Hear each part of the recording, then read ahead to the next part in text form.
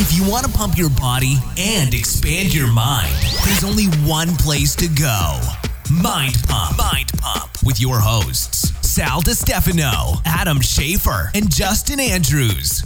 Here's the deal. This is what we're going to do. We've been getting iTunes reviews for quite some time now, and that's been one of the most challenging places for people to leave reviews. So what we've done is we've decided to bring it over to the Mind Pump Facebook page. So if you go over to the Mind Pump Facebook page and leave a 5-star review there, you now have an opportunity to win a free T-shirt every single week. And these T-shirts are majestic. They're sewn from the fine fur of baby camels raised in the wonderful warm deserts of Saudi Arabia. It's the only, they're the only T-shirts you can get made with that whole thing is bullshit. It's actually just a normal T-shirt, but you can win a T-shirt. So. That's right. So get over to the Mind Pump page on Facebook.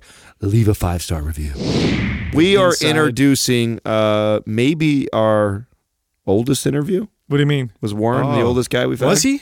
He's 107, right? No. God, you're gonna say. I gotta jab him because he called me skinny. Oh, he called me smaller. He called me smaller than Sal. Yeah, he called me the least developed in the group. That just shows he is quite observant and his eyesight is still good. I don't know about that. Warren Farrell he's actually the only man to be elected 3 times to the National Organization of Women's board. So the feminist movement. Yeah. Man. He was part of that. In the 70s. Wow. And then he left the feminist movement and started advocating for boys and for men because what he saw that was going on. Yeah, I wonder what happened. You'll find out in this episode. You'll find out. He talks a lot about like data and statistics. He is totally an advocate for everybody, for both genders. And what he sees that's happened in the past and what's happening right now is probably not good for boys or for men. I mean, suicide rates through the roof for men. Of course, incarceration through the roof for men. And he debunks some myths. It's funny that it's considered controversial what he talks about because he's not like anti women or anything like that. He's for both genders at the end of the day. He wants everybody to have these equality. Yeah, and in the truest sense, right? Like well, this is one of my favorite guests that you've ever brought, Sal. This is definitely Sal who brought this, and I was unfamiliar with him until we started doing research on him. And I thought, man, with the climate that we're in right now, this guy has to have one of the best messages, and his ability to articulate his points is just incredible. This is a very powerful episode, in my opinion. He definitely talks a little slower, a little bit quieter, but that's because he takes his time when he speaks, and he says really, really intelligent stuff. We also did a YouTube video of this, so if you want to watch the video, it's going to be on our Mind Pump TV channel, so you guys can watch it on YouTube if you like. But this guy was just incredible. It was 2 hours full of information, and in fact, I told Katrina when I got home, she asked me how the interview went, and I said, I don't honestly listen to the show that much anymore unless somebody is, we're getting lots of comments on a specific show. Then I'll go back and listen to something to find out what it was that everybody liked. This is one of the episodes I 100% will listen to because was so much information in there. I enjoyed listening to him in the 2 hours. I want to go back and definitely retain all that. And parents, I highly suggest this for parents. It gives like real good insight. Especially divorced parents. Oh, right? Yeah. He hit me in the feels, man, when he started talking about divorce and how it affects kids and what you can do. And the guy is brilliant. He's a PhD. He wrote the current book that's out that's making waves is called The Boy Crisis. He co-authored that with John Gray, who's the author of the famous book Men Are From Mars, Women Are From Venus. All right. So that he wrote some stuff in there too. So it's a really interesting book. He also wrote a book called The Myth of Male Power and another book, Why Men Earn More, The Startling Truth Behind the Pay Gap and What Women Can Do About It. They're also hosting an event October 26th to the 28th with John Gray and Ashanti Branch. This is going to be in Scotts Valley. It's in my backyard. Yeah, it's an interactive workshop on the boy crisis. Doug, how do they sign up for this, or how do they even go to it? I think they have to go to the 1440 Multiversity website. Okay. I'm not sure exactly what the URL is for that, but if you search on Google, you can find it. Just search it. It's on the Hopefully it'll be in the show notes. I'm sure, Jackie, will get it in the show notes, so you guys can just go to there and probably click over to the link if you guys want to sign up. He also touched on Black Lives Matter, which is really cool. We even talked about cry closets a little bit with him. Like, we hit some really good topics, and he's a very gender identity, right? Yeah. He's a very intelligent, empathetic person, which I think is important when you're communicating. What he's trying to say with how sensitive some of these topics have become nowadays. And he's lived on both sides of the spectrum, right. Which is it's refreshing. Now the 1440 Multiversity, I believe, is on 800 Bethany Drive in Scotts Valley. So if people are trying to look it up, sign up for it. It looks freaking awesome. Now, other than that, do we have a website or something we can point people to find him, Doug, or should people just get his book online? Actually, just go to 1440.org. That's where the Multiversity is located, and you can find his details about the workshop there. As far as the books, go to Amazon. Excellent. Thank you very much, Doug. Also, I do want to mention, people have asked us for the past, year, when are we ever going to have MAPS Aesthetic on sale? And we first launched that program, it went gangbusters. People wanted a sculpting bodybuilder focused type program where you could identify body parts and sculpt and shape them. It's really the program, that kind of programming is the type of programming Adam used when he became a pro physique competitor. It's lots of volume. It's quite effective. You need to be at least moderately advanced even to do the program because it's so much volume. But here we go. It's half off. All month long, it's 50% off. This is what you got to do if you want to get 50% off. Go to mapsblack.com. Use the code BLACK50. That's black and the number 50, no space. You will get 50% off all month long, the month of October. Again, it's half off. Now, if you're not super advanced and you want to build muscle, you want to burn body fat, some of our other MAPS programs may be more appropriate, or you can get a bundle where you can combine MAPS programs and train yourself out for 6 months or a year. All those programs are found at mindpumpmedia.com. I saw a video of you on, I think it was either Stossel or Reason that posted it, where you were doing a talk at, I believe it was a Canadian university, and there were protesters. Only 100.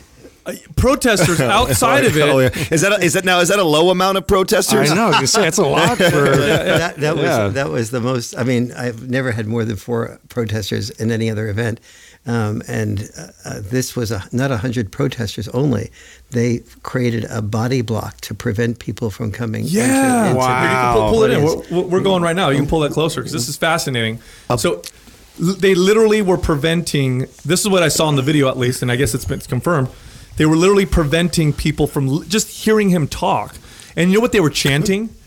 Fuck. They were saying, fuck Warren, over and over again. It was like, I was like, what are they doing? Yeah. Why are they so angry? They were angry because they felt that when I talk about the politics of sex in a book I wrote called The Myth of Male Power, that I talk about that there's a whole sexual dance that men and women have. And the traditional female dance has been attract, resist, and the traditional male dance has been pursue, persist. And that tango is beginning to change. And it's probably very healthy that tango is beginning to change, but that it isn't a one sex is bad and the other sex is good. And so we see this now with Kavanaugh, where the current culture of hashtag Me Too is being evaluated. So a boy today, ready to go into college, in 26 states in the United States, he needs to get affirmative consent, which means the woman needs to say an affirmative yes before he holds her hand. So he needs to ask her if he can hold her hand, and then she needs to say yes. And so if he doesn't say yes, he can legitimately be accused of sexual assault for touching her hand without getting an affirmative consent. Now, and this is in 26 states? This is the law, some variation of that law, very close to what I'm saying, in 26 states in the United States. This is a result of the Office of Civil Rights under the Obama administration saying that there was, the first layer of this was that rape on campus was a common thing, which was not true, but it was based on the rape being defined of, have you ever had sex in a way at a time that you didn't feel like you wanted to have sex? No one explained that males on campus answer that question almost to the same degree as females do, but for both males and females, the great majority of times, it is like, I got drunk and I got involved and I got started. It was a little bit like asking the question, have you eaten potato chips more frequently, more potato chips than you've wanted when you started the process? And so both males and females feeling comfortable have had an experience at some point of doing that, but they use the female statistic only to say that there is there's a rape epidemic on campus. So from that, the Office of Civil Rights in the Department of Education issued what they call a Dear Colleague letter. And this letter said, if campuses must do the following: they must have this affirmative consent, and then if the male is accused at any, let me go back to the original part of that. The male who does not get that affirmative consent, who does get that affirmative consent, if the woman's, he must also get it at every other stage of intimacy in the relationship, up until intercourse. So, like, can I hold your hand? Yes. Can I kiss you? Yes. Can I hold you? Yes. Can I touch your breast? Whatever. Exactly. Can I kiss you? Like a checklist. Can I go from kissing your lips to kissing tongue kissing and so on? And so, and if he doesn't get that, he can be accused of sexual assault at any given stage. But here's the amazing thing: is that if he does do all that and gets an affirmative consent, and then later he's the one to initiate a breakup in the relationship, she might be angry at that and then say, well, you really didn't get an affirmative consent at this stage or that stage. And so he has no paperwork to indicate that he does. So theoretically, if he really wants to protect himself, he has to have paperwork to submit to her at each stage of intimacy. Wow. So you can, and of course, that's sexy. Right. Really could you imagine getting it signed off? Exactly. I mean, but I want a blowjob. Hey, let's mark this off. That's a very good point, Justin, because I don't even think women want that. Could you imagine being with a girl, feeling the chemistry, and then saying, can I kiss you? Maybe that's okay, but then, hey, you mind if I use my tongue? You mind if I do this? You mind if I do that? Yeah. She might not even want that. I remember, well, exactly. I remember when I was in college, and I said to her, I don't know if the word parking, like go out parking, is that still a word these days? No. Okay. Like go to the drive-ins? Thanks, you could have lied.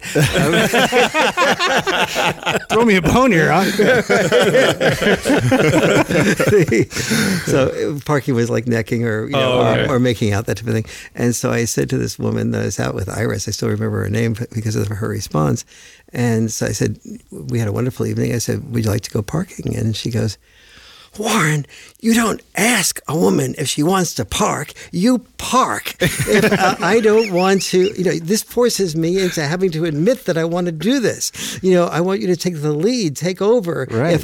If I don't want to park with you or I don't want to do something, I'll let you know. I just won't let you know in words. And this is, of course, the dynamic that women have traditionally expected, and most women today, if a guy is coming around on a date and he has 11 different forms there for each set of intimacy, just like you said, this is going to be like really a turnoff. Yeah. Because the function of this historically has been, if a woman says no, first of all, a woman felt that she wasn't respected if she didn't say some no's between eye contact and intercourse. And given us guys, with our testosterone, if the woman didn't say no, we'd be having intercourse within about 10 or 15 minutes at the most after the first hand holding.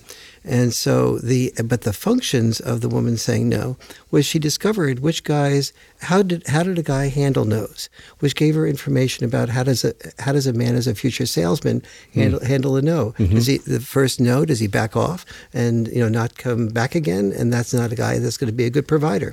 On the other hand, if he gets furious and upset and starts accusing her of things, he's not going to be a good husband. Mm-hmm. And so she got all this information. That's important feedback from this process. But the feedback is dependent on a mode of male-female connection, and that mode was that we as males are expected to risk. We're expected to do the risking of sexual rejection. Women have the option of risking sexual rejection, but the expectation is still on our shoulders. And what I'm suggesting in the boy crisis and in the boy crisis in particular, is that this needs to change. If we want, right now, virtually every entrepreneur the common denominator of every entrepreneur is the willingness to take risks. Virtually every multi-millionaire or multi-billionaire entrepreneur that we know of that's self-made, that hasn't come from a background of wealth, is a male. And one of the reasons it's that the entrepreneurs who are billionaires and self-made are males is because we learn during all the vulnerable years of our life to figure out how to take risks, how to get rejection, how to go back and come at it with persistence, but with style and class or humor or some combination of both that fits the occasion. And that's what an entrepreneur needs. And so so the women are complaining that feminists are complaining that there aren't equal numbers of women in high places. Well, one of the many reasons why there aren't is because that they aren't trained in risk taking nearly as much as guys are. And so, if women are going to say what they want, they need to say what they want, not just in terms of veto power. They need to take responsibility and be accountable and take the risks of rejection and start being trained to do that at the ages of 14, 15, 16 when they start to begin to be interested in sex. Now, Dr. Farrell, do you think this is because evolutionarily speaking, I've heard scientists and anthropologists say that men, from an evolutionary standpoint, are disposable in the sense that you could have a society of 1,000 women and 100 men, and that society would succeed and be okay. But if we flip that, it would never work just because men can't, bear children. But we can impregnate, multiple women within a short period of time. So it makes us, evolutionarily speaking, we were the ones that took the risks because we could die and we would be okay. So we would be the ones that would go hunt, which was very dangerous, or we would historically be the ones to die in battle and war because, if we died, it was okay. And so it's part of that. Would you say it's part of that evolutionary process where, through cultures and through maybe even biology, we're supposed to be the ones that take risks for a long period of time. But now that we have modern times, maybe it's changing because it's not as necessary.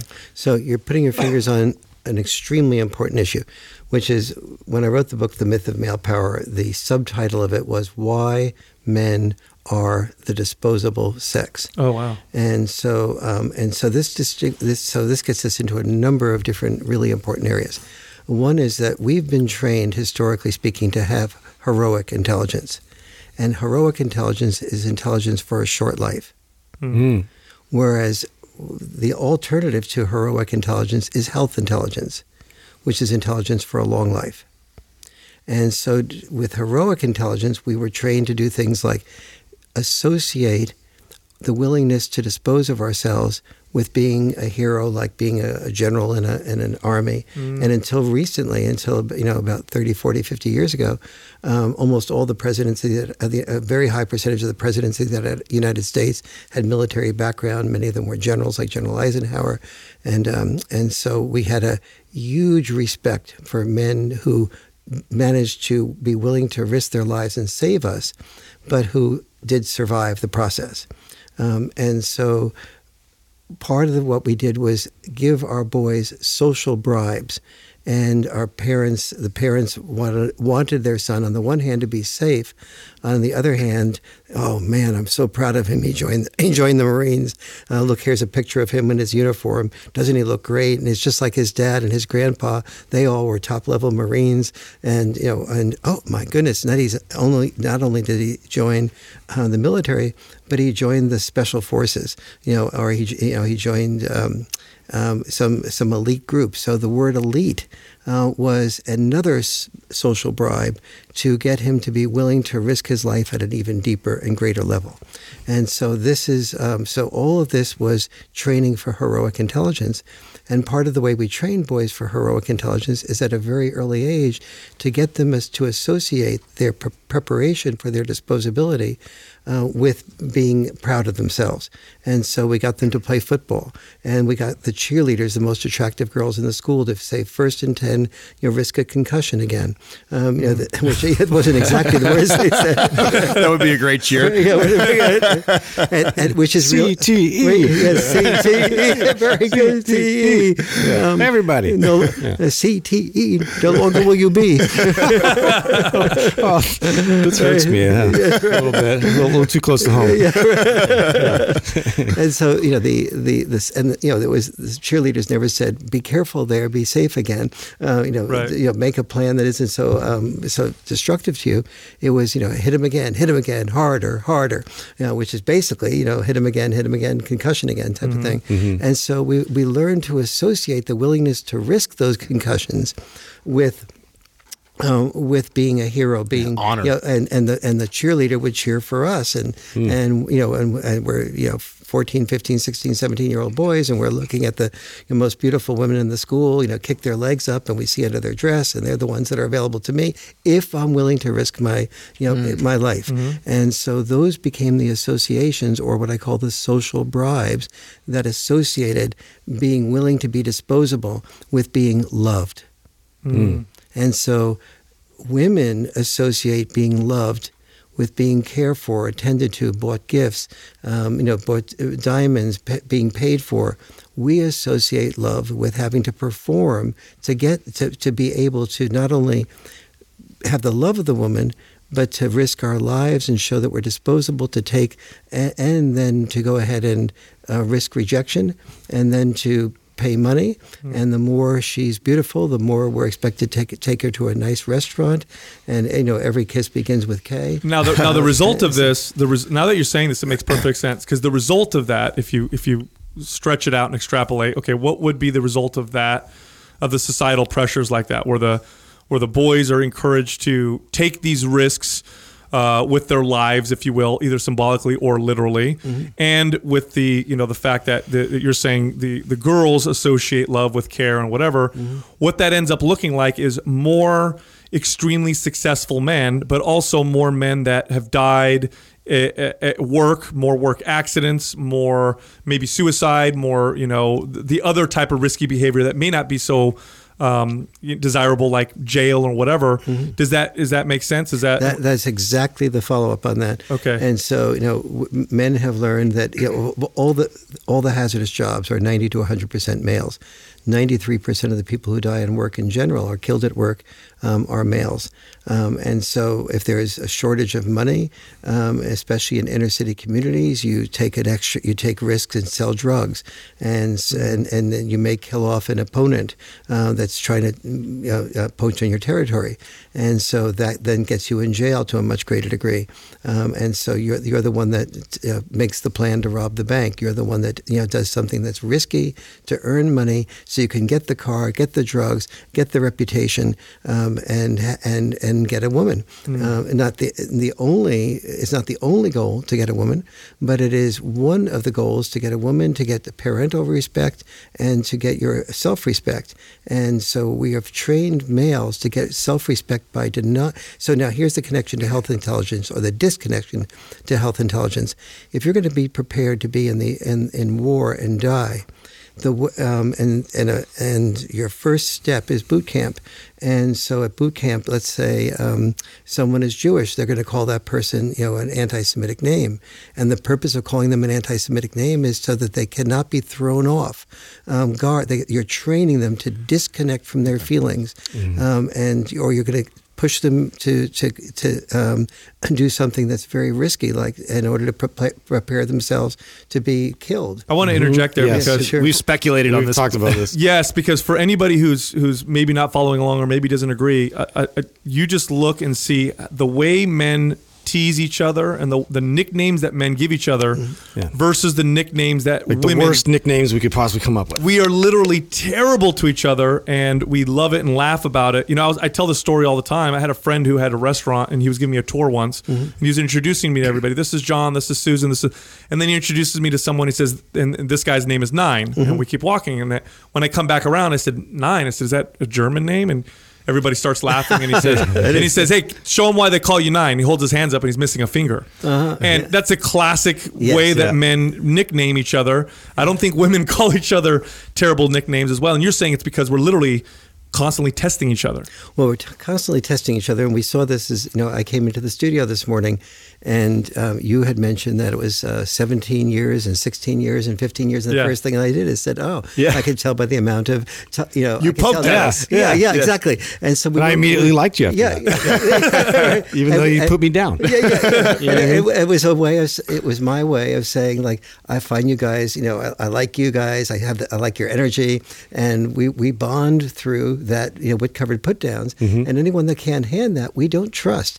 And the reason we don't, Absolutely. so if we're firefighters, let's say, in all the hazardous professions, the more hazardous the profession, the more the commerce of the male in the hazardous profession is the trading of wick covered put downs. And the reason for that is, let's say, I'm a firefighter, and the son of the fire chief who graduates from Harvard is coming in. Well, I'm not sure that son of the fire chief that graduated from Harvard is going to risk his life to save mine. And so I imagine that, and that if we go into a house and the roof falls in, and I'm trapped underneath that guy I'm not sure he's going to risk his life to save me. And so if he's a prima donna, I have to worry.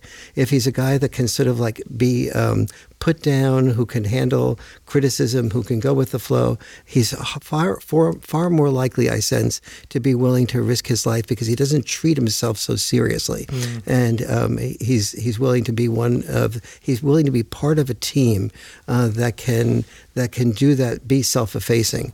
And so now the trouble comes, and this is, the original question was, why was I protested? Because all of these things we all know are true. I mean, all of us guys know are true, and thoughtful women know that are true. But the feminist community that I was a part of, that I was on the board of directors of the National Organization. The only man, I think, one of the only men ever elected 3 times to the board of NOW in New York City.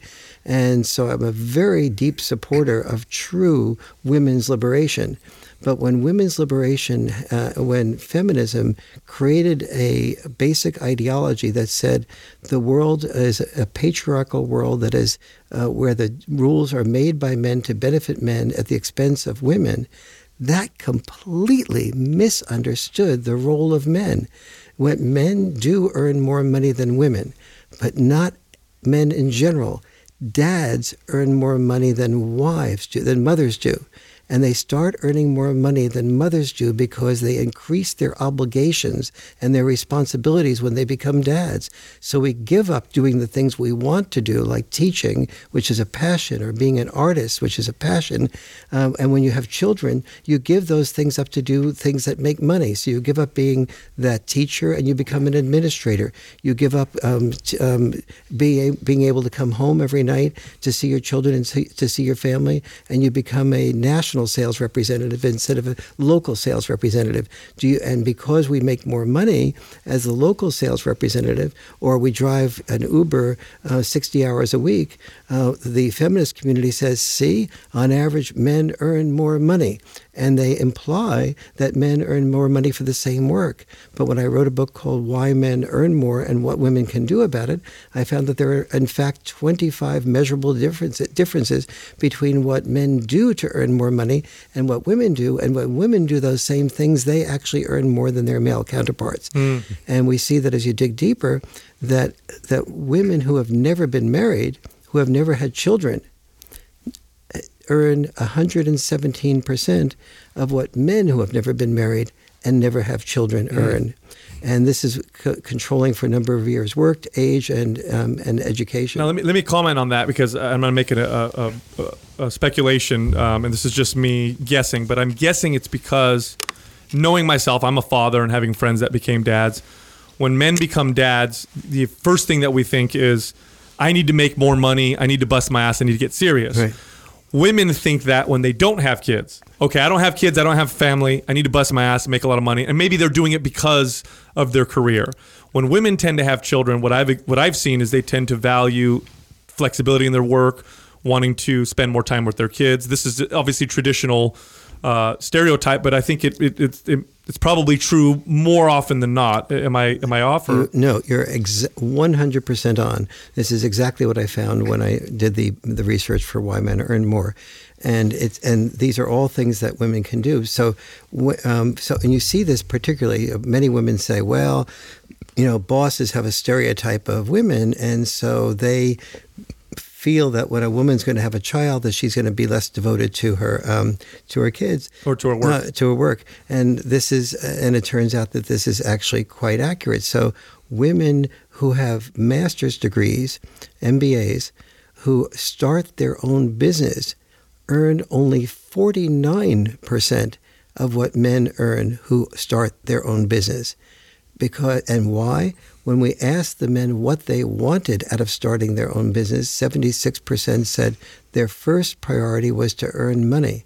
Women's first priority, by their own acknowledgement, was to have flexibility, exactly what you said, was to be able to be close to home, to be near the children, to be able to have free time, to be their own boss, to be fulfilled. And then down the scale, about number 5, was to earn money. And so the importance of that statistic is that women who own their own businesses have no bosses to discriminate against them. It's their own. It's their own choices. And your original point about the women who have never been married and never had children, you're exactly right.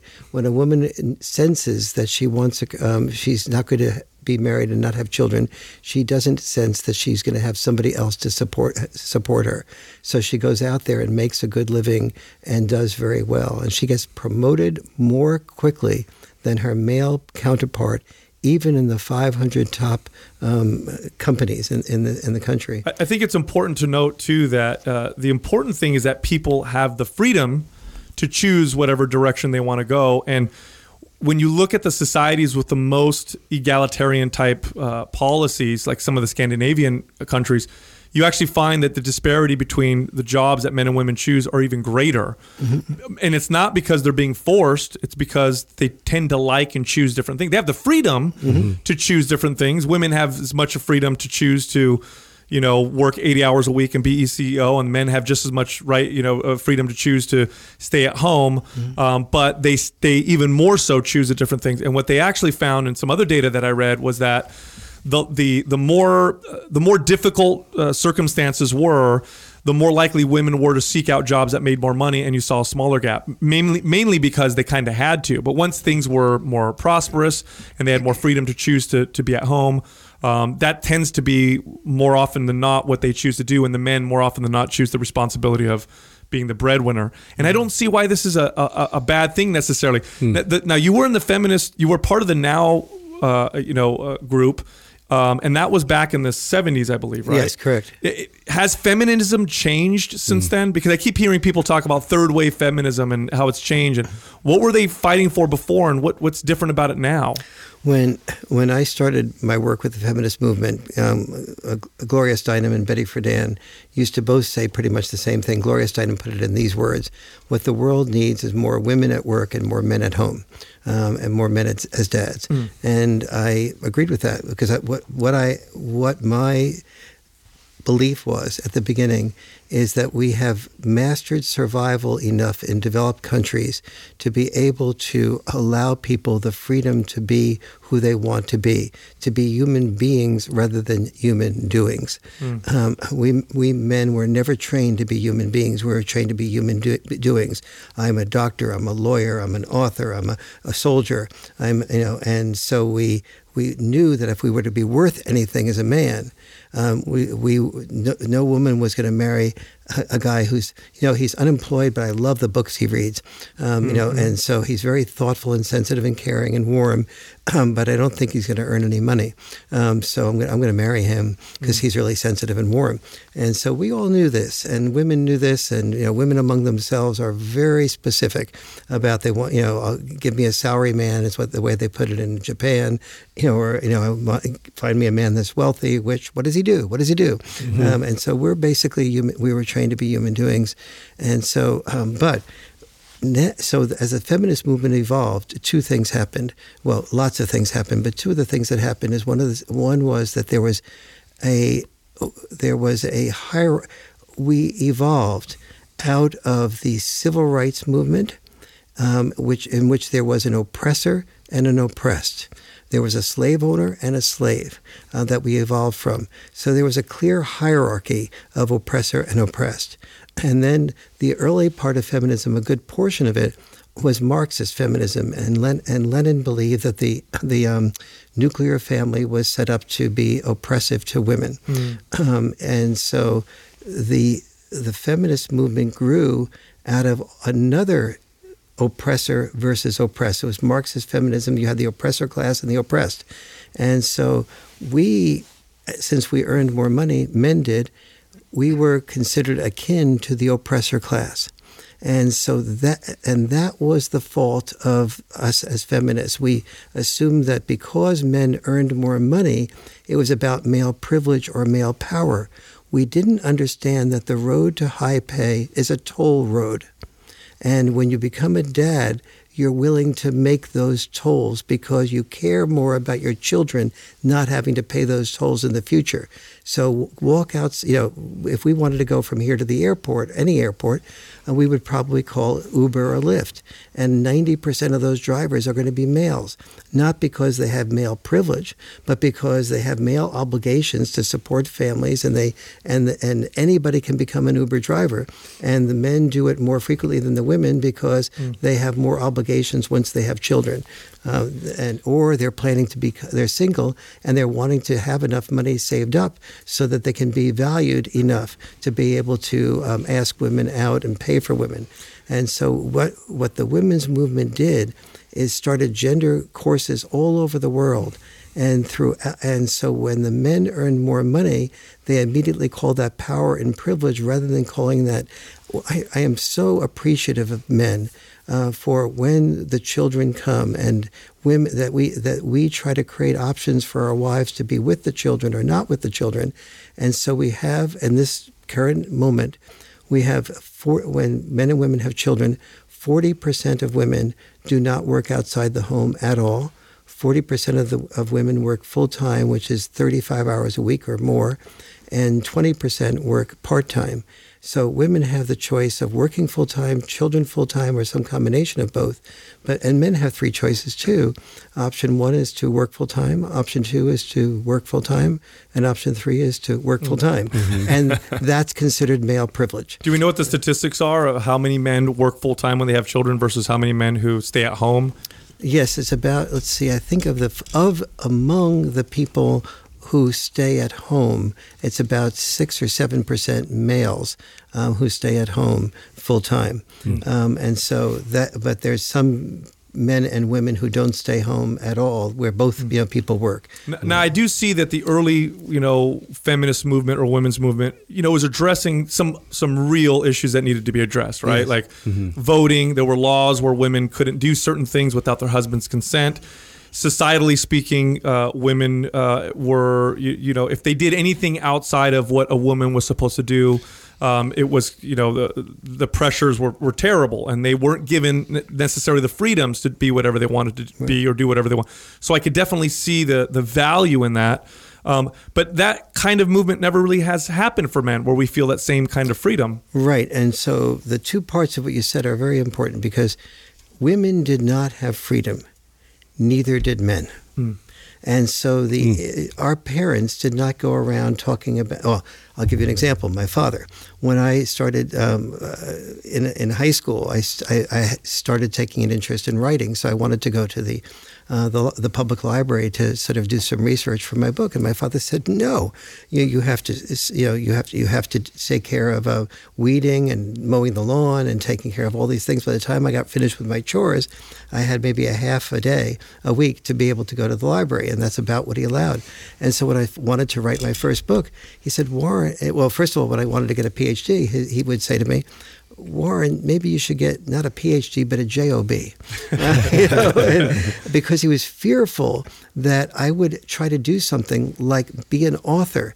And he knew accurately that about 99% of authors, just don't make it as authors. It's a very, very challenging way to make a living. If you don't have a family, yes, you could be an author, and you could live off of a small amount of money. But so he was warning me right from the beginning. It was not until I got my third book contract of more than $100,000 that he said, "Okay, I see. Maybe you can make it as an author," because he was training me to be responsible, and so not to have choice.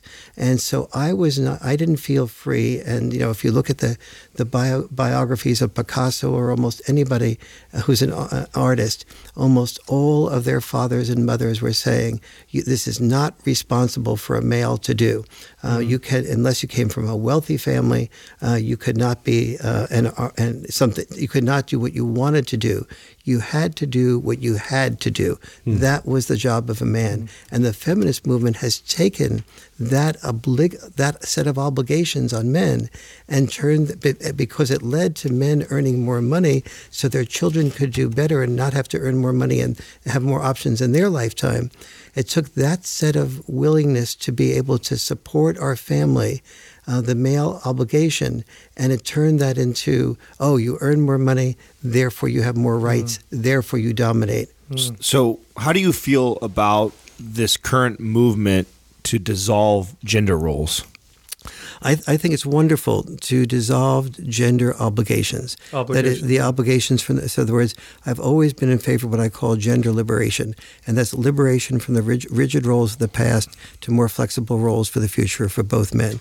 So we'll have some boys that will sort of naturally be, want to do things that are higher risk taking and that go to the military, to be firefighters and so on. And if that boy chooses that with knowing of the risks and chooses to play football, knowing of the risks, great. But let's see now, if he's playing football at age 8, is that something that he's consented to? Or has he picked up a desire to sort of, what are his motivations?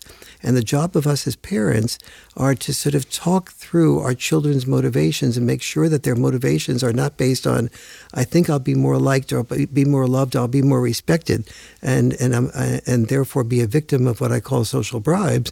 It's to think through what they want for themselves in their life. My father I was the only strong part of myself as a human being physically is my legs. And when I was in high school, I was able to kick very far. But I was 149 pounds and 6'1". And my father said, if you're a good kicker, you'll be tackled and mangled.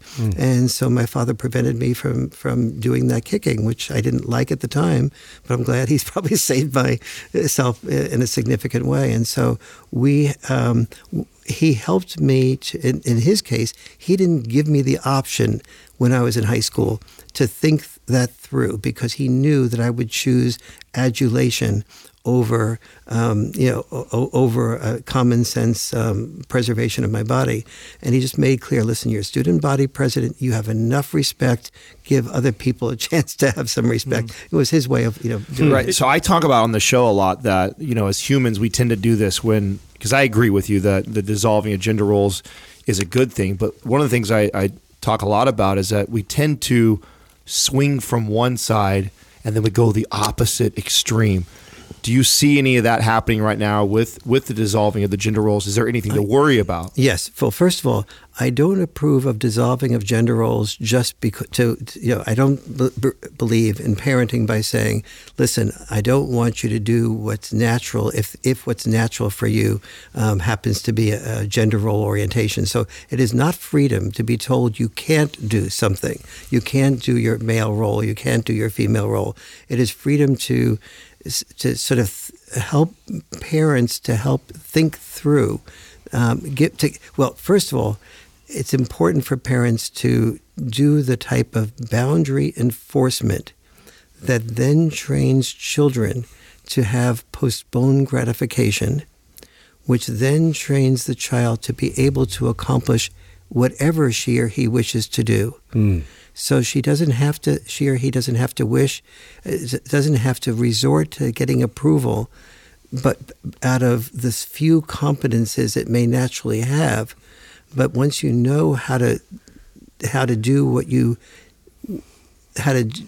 need to do, how to achieve a goal, If you have a dream, let's say to be a gymnast, but your father and mother, every time you said, I want ice cream, and your father and mother said, well, you can have ice cream after you finish your peas, but then you had a few peas, and then your father and mother said, well, okay, you had a few peas, that's good enough. Now you can have your ice cream.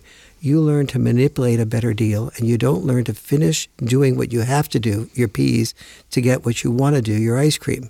Therefore, your goal of becoming a gymnast cannot be achieved because you haven't learned the discipline of doing what you need to do to be a great gymnast or a great football player or a great scholar or a great at anything. So no matter what your dream is when you're a kid, you cannot fulfill it.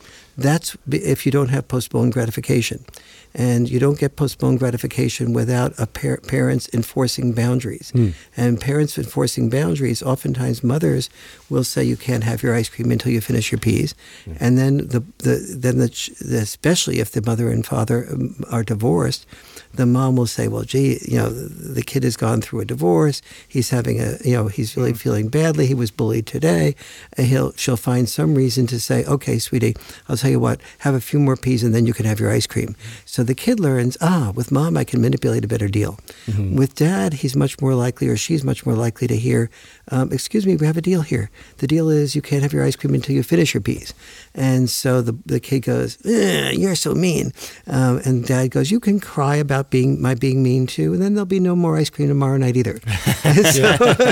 And so the kid with dad was much more likely to go, all right, the only way I'm going to get this ice cream here is to finish my peas. So children raised by dads primarily are only 15% likely to have ADHD. Children raised by moms are 30% likely to have ADHD. And one of the reasons for that is that the children raised by dads learn that they have to focus their attention on doing what they have to do, otherwise they don't get what they want to do. And we as dads do this through things like roughhousing as well. Yes. With roughhousing, we create a bond. And that bond is makes kids less resentful about doing something that we say that they need to do. Like, okay, we'll do some roughhousing until 8:30. Then you have to get completely ready for bed. Bedtime is 9:15. And if you get completely ready with your homework and chores, etc., by 9 o'clock, we'll have from 9 to 9:15 to do anything you want, including roughhousing. Mother goes, "What? You must be kidding! You can't get the kids riled up before bed." And she's also going when she sees mom and dad roughhousing, like, do you not realize here that sooner or later somebody's going to get hurt? Yeah. Sooner or later somebody's going to, inevitably somebody cries. And inevitably somebody cries. And so mom is going, I feel like with dad, I have only one more child I have to monitor. But dads don't read The Boy Crisis or anything else on parenting to learn that there's about 10 differences between dad-style parenting and mom-style parenting. And each of dad-styles parenting have two things in common. They help children enormously, and dads don't know how they help children. And so, and moms can't hear what dads don't say. And so just taking the roughhousing example, very few dads will say, when I roughhouse, here are some of the outcomes for the children. A, they learn a greater amount of empathy. Empathy? Yeah. You must be effing kidding.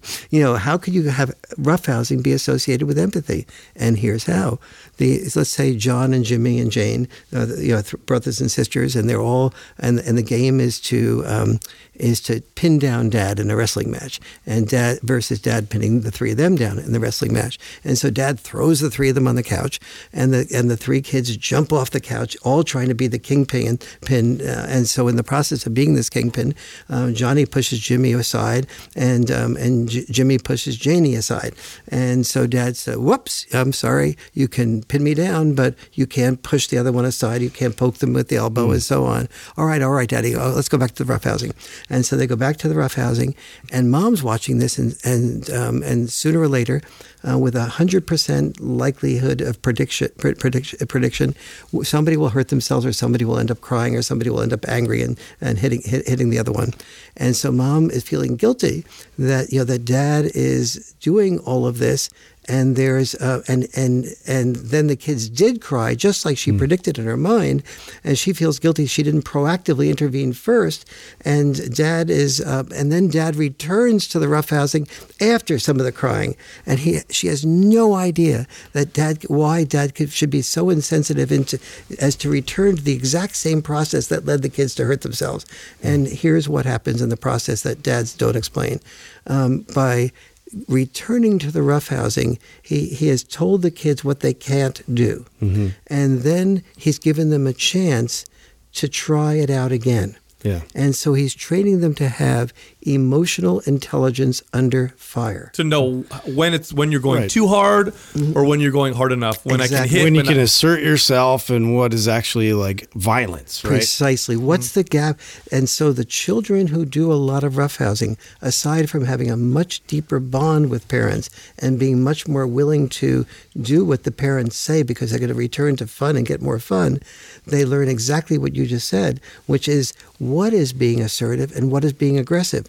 Now, mom and dad can explain to the kids what is being assertive and being aggressive, or wait, can they? Or they can experience it. They can experience it, exactly. And so, because you cannot explain intellectually what is being assertive versus being especially aggressive. to a child. I love that you talk about this. Yes, because this is definitely something you don't see a lot in schools. And I found a good school that actually had rough and tumble play, and I thought that was brilliant that the teacher actually did the research and saw that psychologically this really helps not just boys but also girls as well, right? Absolutely, it helps girls as well. And when you don't. And so one of the big differences between, where does the boy crisis reside? There's 10 causes of the boy crisis, but the single biggest cause is lack of father involvement. Basically, the boy crisis resides where fathers do not reside. I have a question about that because, we're talking about, earlier we were talking about the feminist movement and what it was trying to do, which was to give girls and women the freedom to be whatever they wanted. Boys and men didn't necessarily experience that same type of growth, and you're saying a lot of it was driven behind this paradigm that the men or males are the oppressor and girls or women are the people being oppressed. And over time, understanding that and viewing society that way, I could see how public policy and attitudes started treating girls as, oh no, you're the oppressed one. We need to do everything we can to help you. You're the oppressor's boy, so we need to kind of ignore you and not worry about it. And then you come out with laws that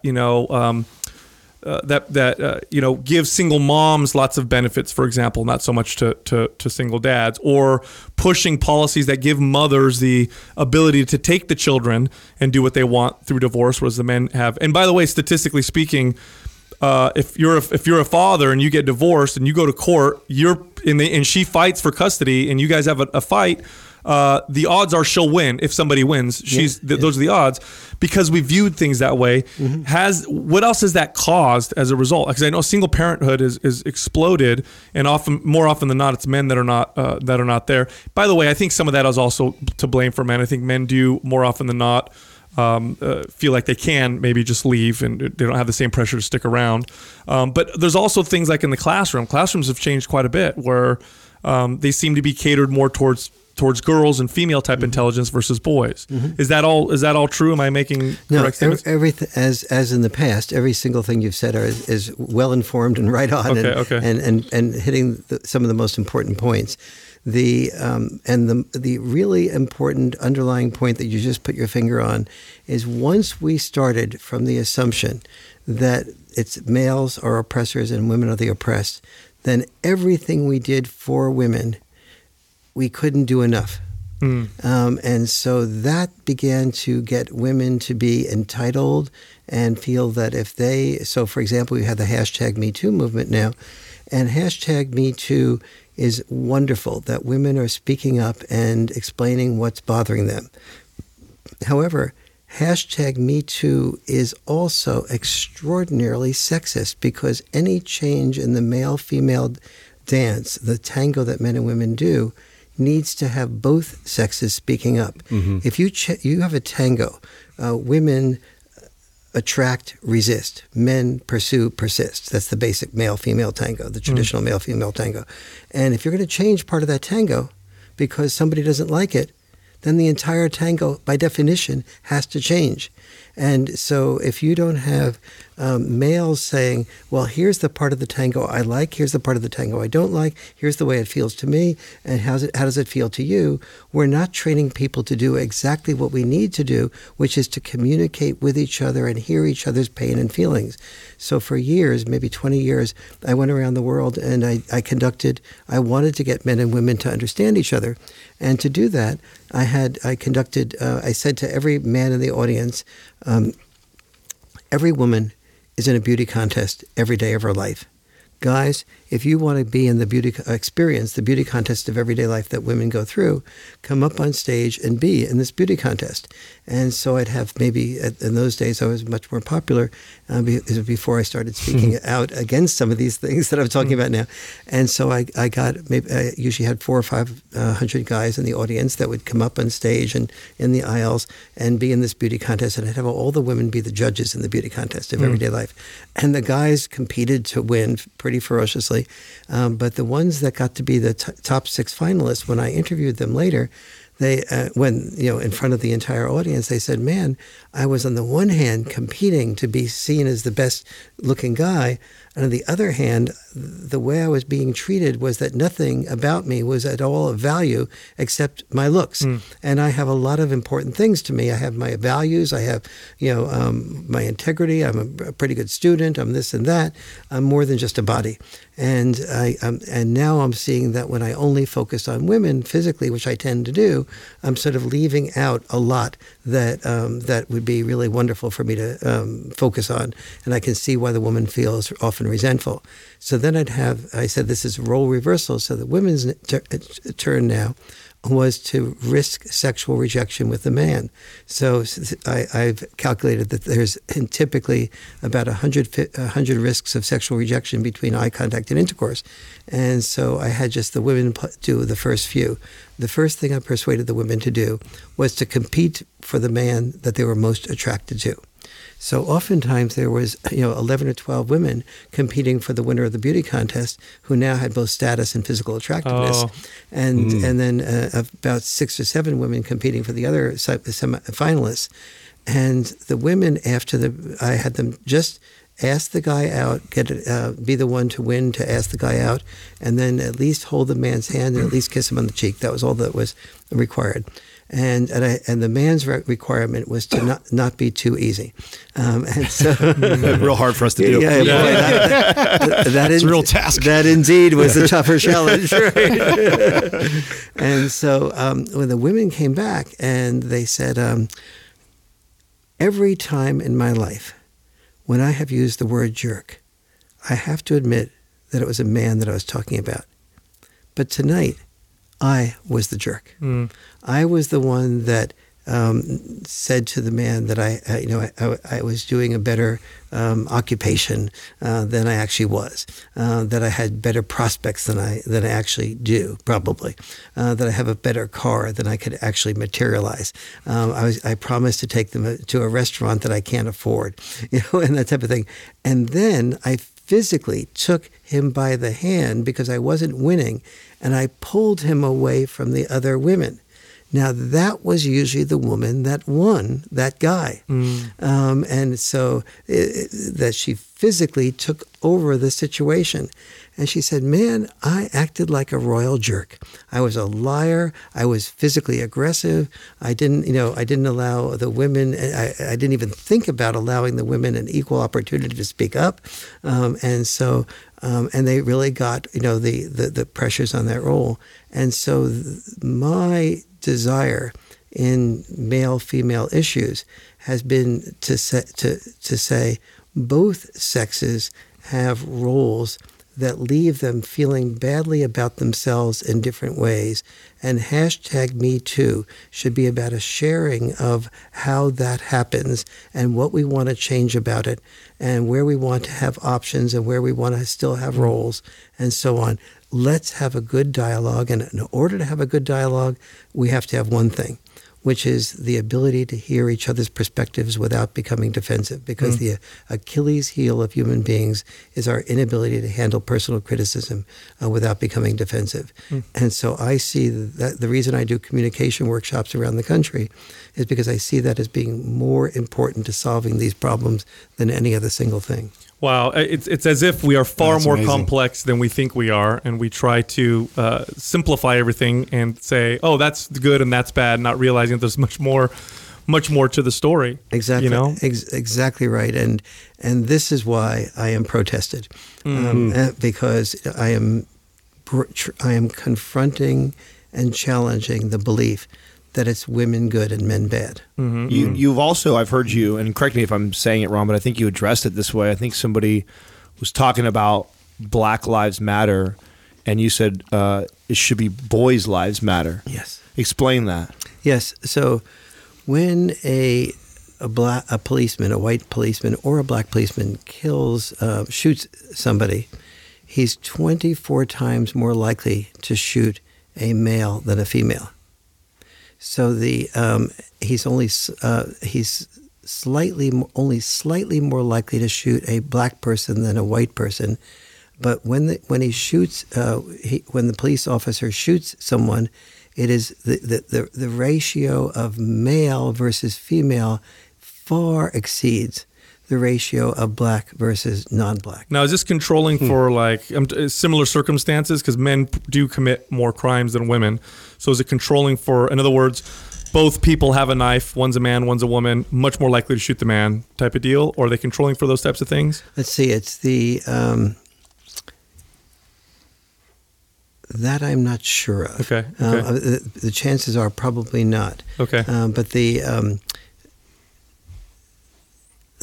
I think for me the takeaway here is that the role you play as a male that is more likely to have you do the robbing of a house, to you to be in a fight with another gang leader in order to get more drugs or that type of thing. The role you play as a male is likely to lead you to have that gun, that knife, and then be in that victim role. And you need to re-examine that role more than you, and look at the impact of that, the sexism of the role, rather than the racism only. And the racism is a much smaller contributor to that shooting. Interesting, yeah, because I think there are some biological drivers, but I think there's also the societal ones, and I think you're right. I mean, when it comes to risky behaviors, including the risky behaviors that are breaking the law, which is a risky behavior, because we're more likely to do risky things, we're probably more likely to break laws and place ourselves in those types of situations. We've gone through, in the last maybe 50 years or so, an explosion in single parent households, most of which are, father absent. So there's no dads in the home. And we've now gone through at least a couple generations of that, where we can start to see the result of that, of generations, one or two generations being, raised in a house without a father. What are the consequences that we're seeing from that? There's nothing that is more important than that question and the answer to that question. First of all, I found that boys were doing worse in all 63 of the largest developed nations. Developed nations had in common their ability, the permission for divorce and for permission for women to have children without being married. So in the United States at the present moment, 53% of all women under 30 who have children without being married. Ones where they're not even living with a man, the man is almost never involved with the children, even from the beginning.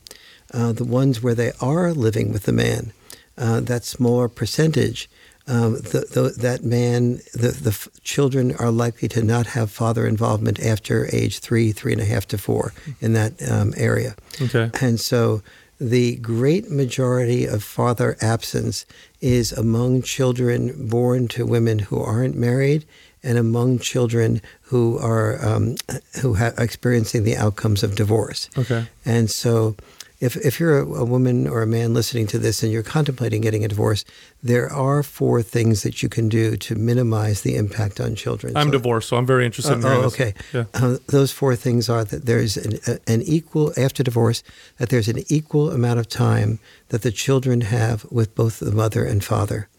Second is that the mother and father not be more than about 20 minutes of drive time from each other, so the children don't have to give up an activity or a friend's birthday or in order to go to the other parent's house and therefore resent the parent whose home they're going to.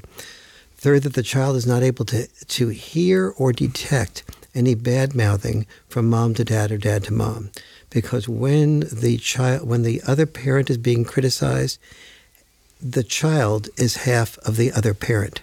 And so the child isn't able to articulate that when you're criticizing dad or criticizing mom, you're criticizing them.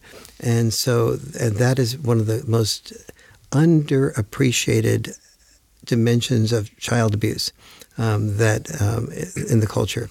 And then fourth, that mom and dad have consistent relationship counseling, not just emergency-based relationship counseling, so that when you have only emergency-based relationship counseling, everything is so compressed and you have to make the decision fast, and you tend to only treat the other parent as that's typical of you. You made that decision for this reason or that reason.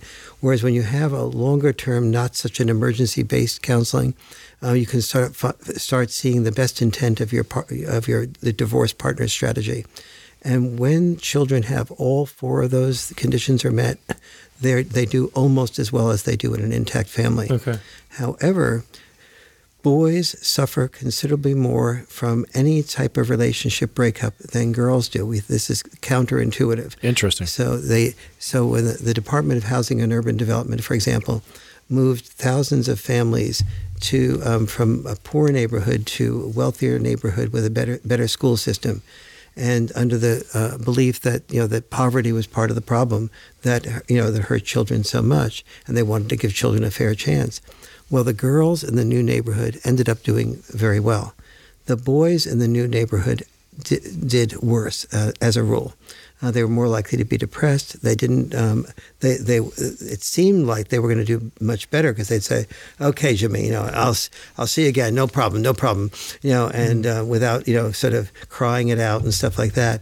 And then they got into the new neighborhood and they weren't able to adjust. They missed the people that they were so used to a greater degree, because the emotional skill sets and nuances of knowing how to reintegrate was less for boys than for girls. So they had fewer outlets for their grief and the sorrow, and they sought less support, and they got less support, in part because they sought less support, and in part because we don't expect to give boys more support. So in other words, we boys are encouraged to not cry out or say I'm sad as much as girls are, and we tend to be viewed as tougher. Exactly. So they just don't get as much help. Precisely. Okay.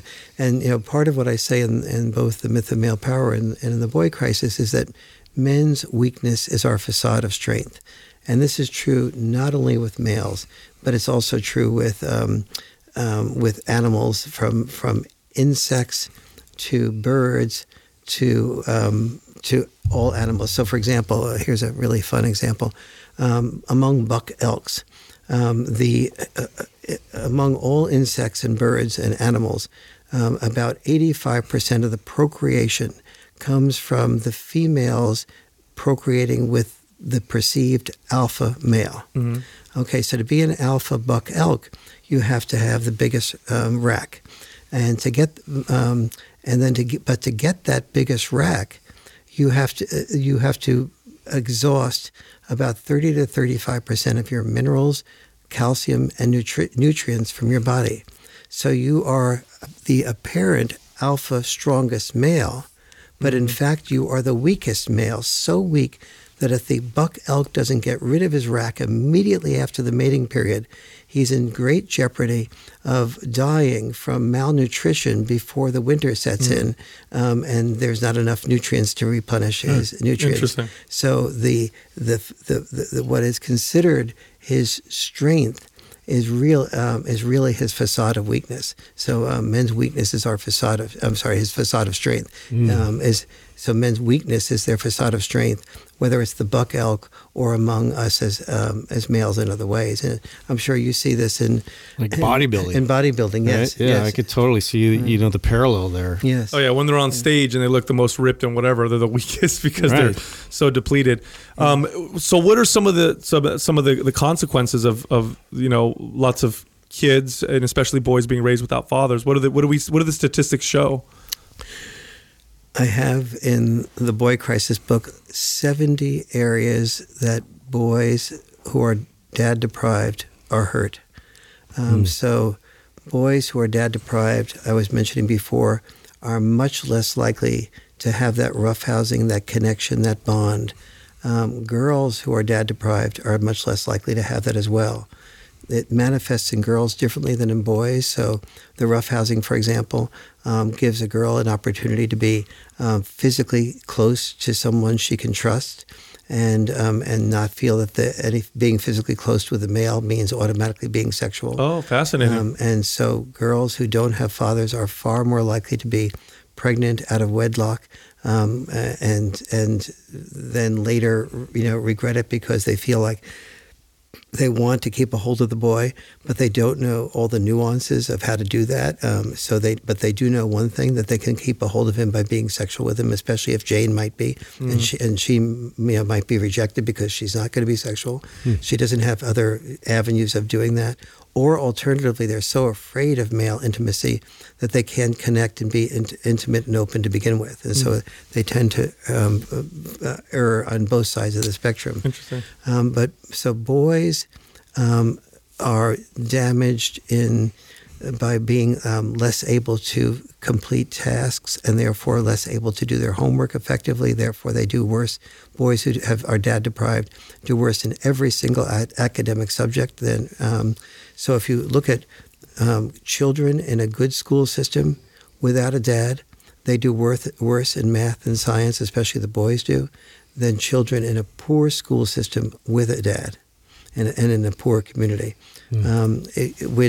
And here's maybe a perfect metaphor for the difference between what happens to boys and girls. So I'll just give you a few of the list of things of maybe 5 or 6 of the 70. Children without dads, especially boys. Boys without dads is the number one predictor of suicide is not having father involvement. The number one predictor of committing crime is not having father involvement. The number one predictor of dropping out of high school is lack of father involvement. When you drop out of high school and you're a male, and you're in your 20s, the unemployment rate is more than 20%. The underemployment rate is a great majority of the rest of the boys who drop out of high school. Much more likely to be depressed. And much more likely to withdraw into video games and become video game addicted. A certain amount of video game playing is actually good for the brain, but at the addiction level, which is usually 13, 14 hours or more per week, and the video games alone, as this is not all electronics, just video games, you start moving toward addiction. And the average boy plays 13 hours of video games per week. But it's not delayed gratification, right? Precisely. This is very much impulsive. Precisely. The entire, put your finger right on it. The entire video game industry is serving immediate gratification. Now, some parts of some games are delayed gratification, but there is like Zelda. It takes forever. But the addiction to video games is, of course, the problem. And when boys as a result of not having dads, don't learn the postponed gratification, they can't do their homework well, they can't succeed in sports, they can't succeed in weightlifting without the steroids or additional things to help them. And so they don't get the respect of girls, women, teachers, and they start feeling ashamed of themselves. So when it comes to boy-girl time, they find that the girls are more interested in the winners than the losers, and they're a loser. And so they start withdrawing into video porn. Video porn addicts. So what do guys get out of porn? We get access to a variety of attractive women without fear of rejection. without fear of rejection is the important thing, at a price that you can afford. And so, and so the combination of all of that leaves the boy, he gets turned on by a certain sexual scenario, but then the next time it doesn't turn him on as much because there's not as much dopamine released by that same scenario being repeated. So he needs to go to riskier and riskier scenarios. So when he finally does attract a woman to his bed, she feels like an object, and like, wait, we want me to do this risky stuff in this way, and why, you want me to have anal intercourse, and you want to come over my face, and like, I really don't want to do that, and I feel really objectified. And Right, so this is only my second time. This is my only second time. Yes, exactly. And so the woman is like, exit, and so the guy is then like, man, I'm just what I thought. I'm not good with girls, and so that only sends him back to the video porn that increases the addiction, because basically the mechanism of addiction is that it's constantly increasing your dopamine, which is your feel-good drug. You only feel good when you take more and more risks and get more and more. So you just keep pushing it. It worked for the pizza guy, right? Yeah. Yes. It's not working for me. I made the speculation a while ago. We've talked about on our show early on, in fact, how frustrating and annoying it is to see. I have 2 kids, and they'll play sports, and I think it's silly that they'll play and they won't keep any score. And I'm not talking about when they play on their own, because they always keep score when they play on their own. I'm talking about organized leagues who will say, oh yeah, the kids are going to play, there's no score. And so we always talk about how that's silly, because you learn more from losing many times than you do from winning, and it's silly that they don't do that. But I speculated that was probably the result of a lot of fatherless homes, and you have a lot of moms who now are organizing these leagues, and and they don't want anybody to lose, and it's usually the dads that are ones pushing for the winners and losers. Do you think that's an accurate speculation? That is, again, right on. Perfect. As a speculation. Okay. And the and it's Sal just wants all these bonus points. I'm glad, Was that right? Because I've said that several times. I want to make sure I'm not wrong. No, I'm just messing. No, this is absolutely the case. What dads need to communicate to moms is that you're training children to win comes with training children to lose. When you train someone to lose gracefully and lose, you train them to focus. You train them to be a good sport. You train them to know to take risks and to know what does and doesn't work and have it be measurable. You do have a greater likelihood of increasing the adrenaline to experiment, to do with what works and what doesn't work.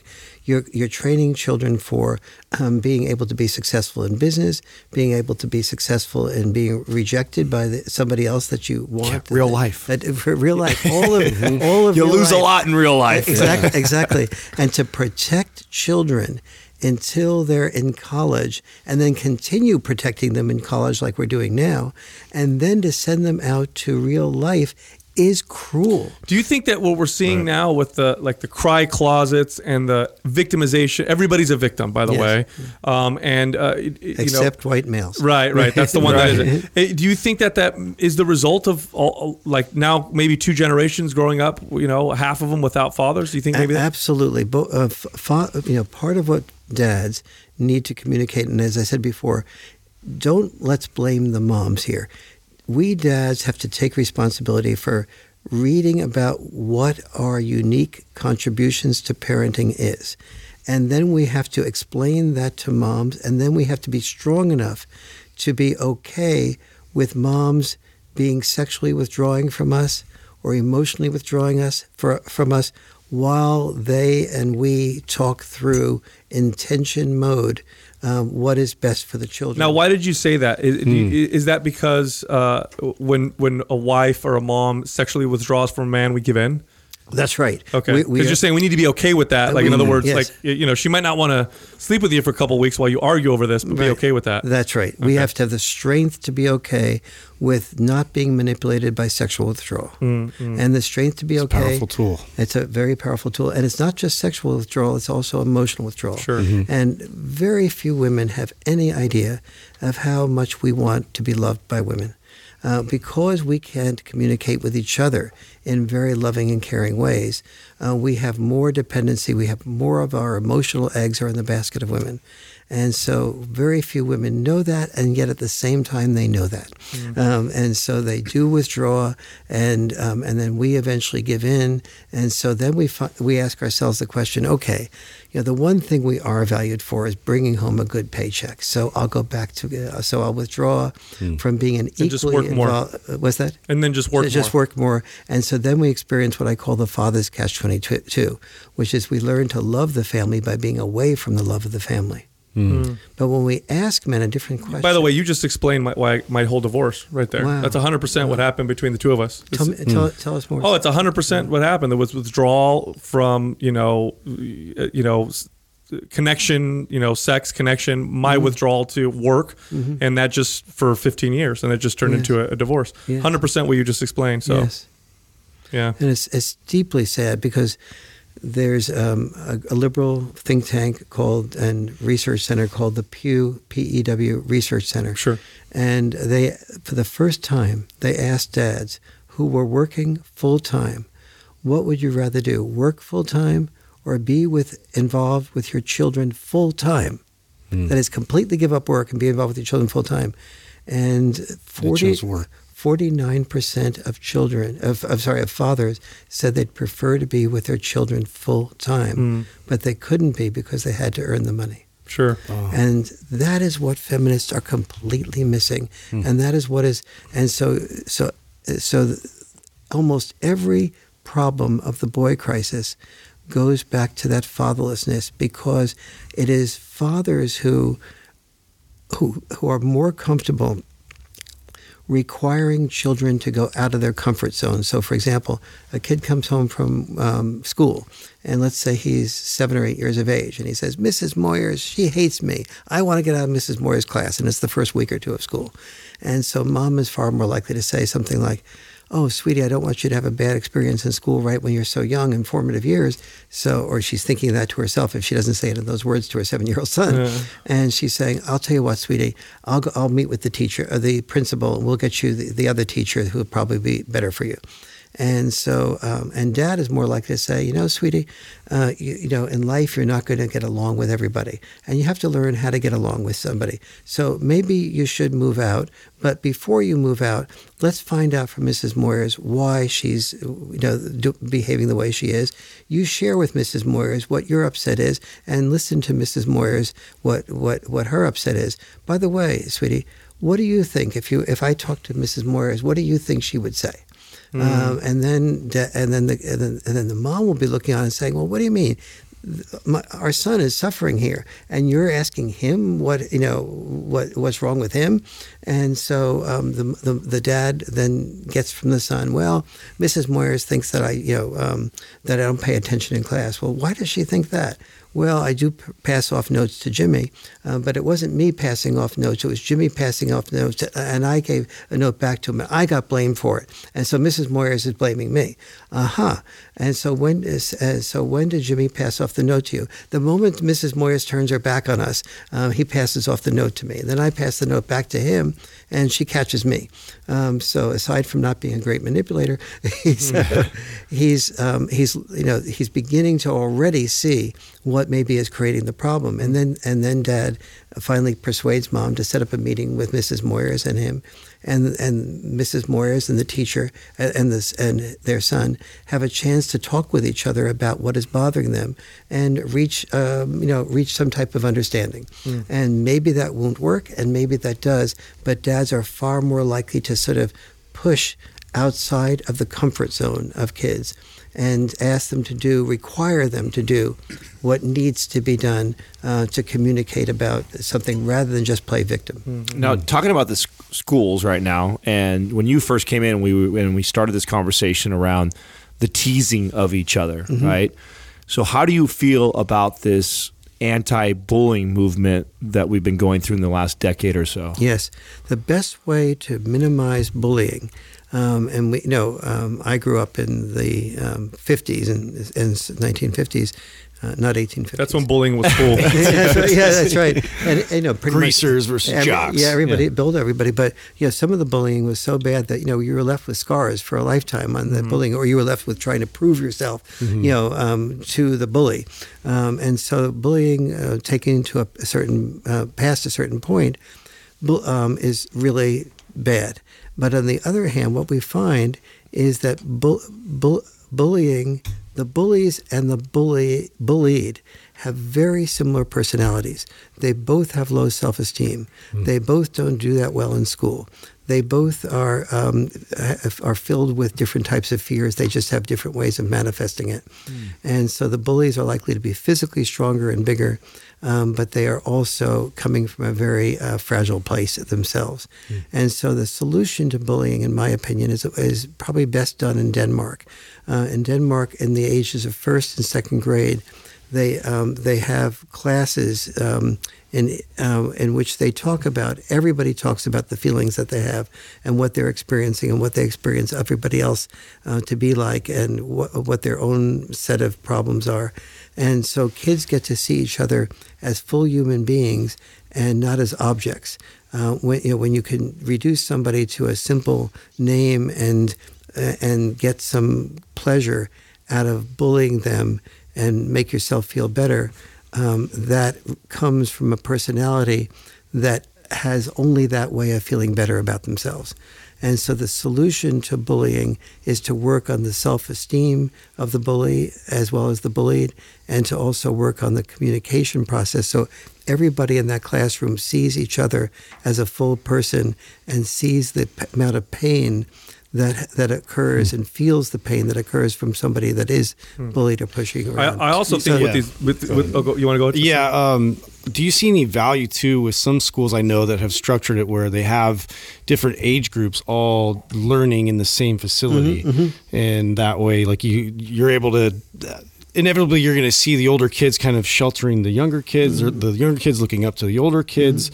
And I'm pretty sure they've shown a little bit less on the bullying because of that as a result. But have you looked into that at all? Yes, and there's two important dimensions to that. One is when you have that, it's often coupled with a mentoring process. And so where the older boy or girl has somebody that they're mentoring, and where the younger boy or girl is being mentored by somebody. And so being mentored by somebody is very helpful. But more helpful than being mentored by somebody is being a mentor. So when you have that type of integrated class age-wise, and let's say I'm a 14-year-old boy, and I have a tendency toward bullying, but bullying is not approved of in the school. And so when I start to bully, I worry about how the 9-year-old boy is going to think of me if I'm seen as somebody that's negative in the school and not a really good role model. So the power of being a mentor is like the power of being a dad. You start becoming more responsible. That's more balanced. Interesting. I do think that I think we tend to do like what Adam said, where we take the pendulum and we swing it so far. Obviously, if kids are being physically bullied or emotionally bullied and tormented, that's terrible, and you want to put a stop to it. But I also think there's some value in sometimes letting kids figure things out for themselves. Like if my kid comes to me and says, so-and-so pushes me around, bullies me, before I go and interject, I may say to my kid, okay, I want you to stand up for yourself and try and solve it yourself. Because we jump in too quickly, too often, because we're so afraid of everything. And we end up losing the lessons that can be learned. That is exactly right. And that is why things like teasing and which now are called bullying, right?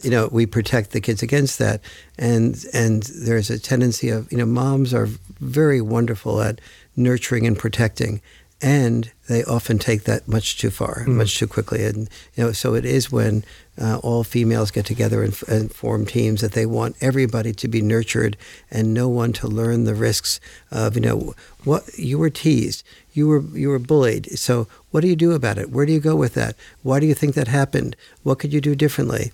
What's the best? What are some options for best responses? If you were a dad, How would you tell your son to do that? Those are all the discussions that come from situations that are inconvenient, uncomfortable, and even hurtful. And if we protect our kids from all those things, we are not educating them and preparing them for life.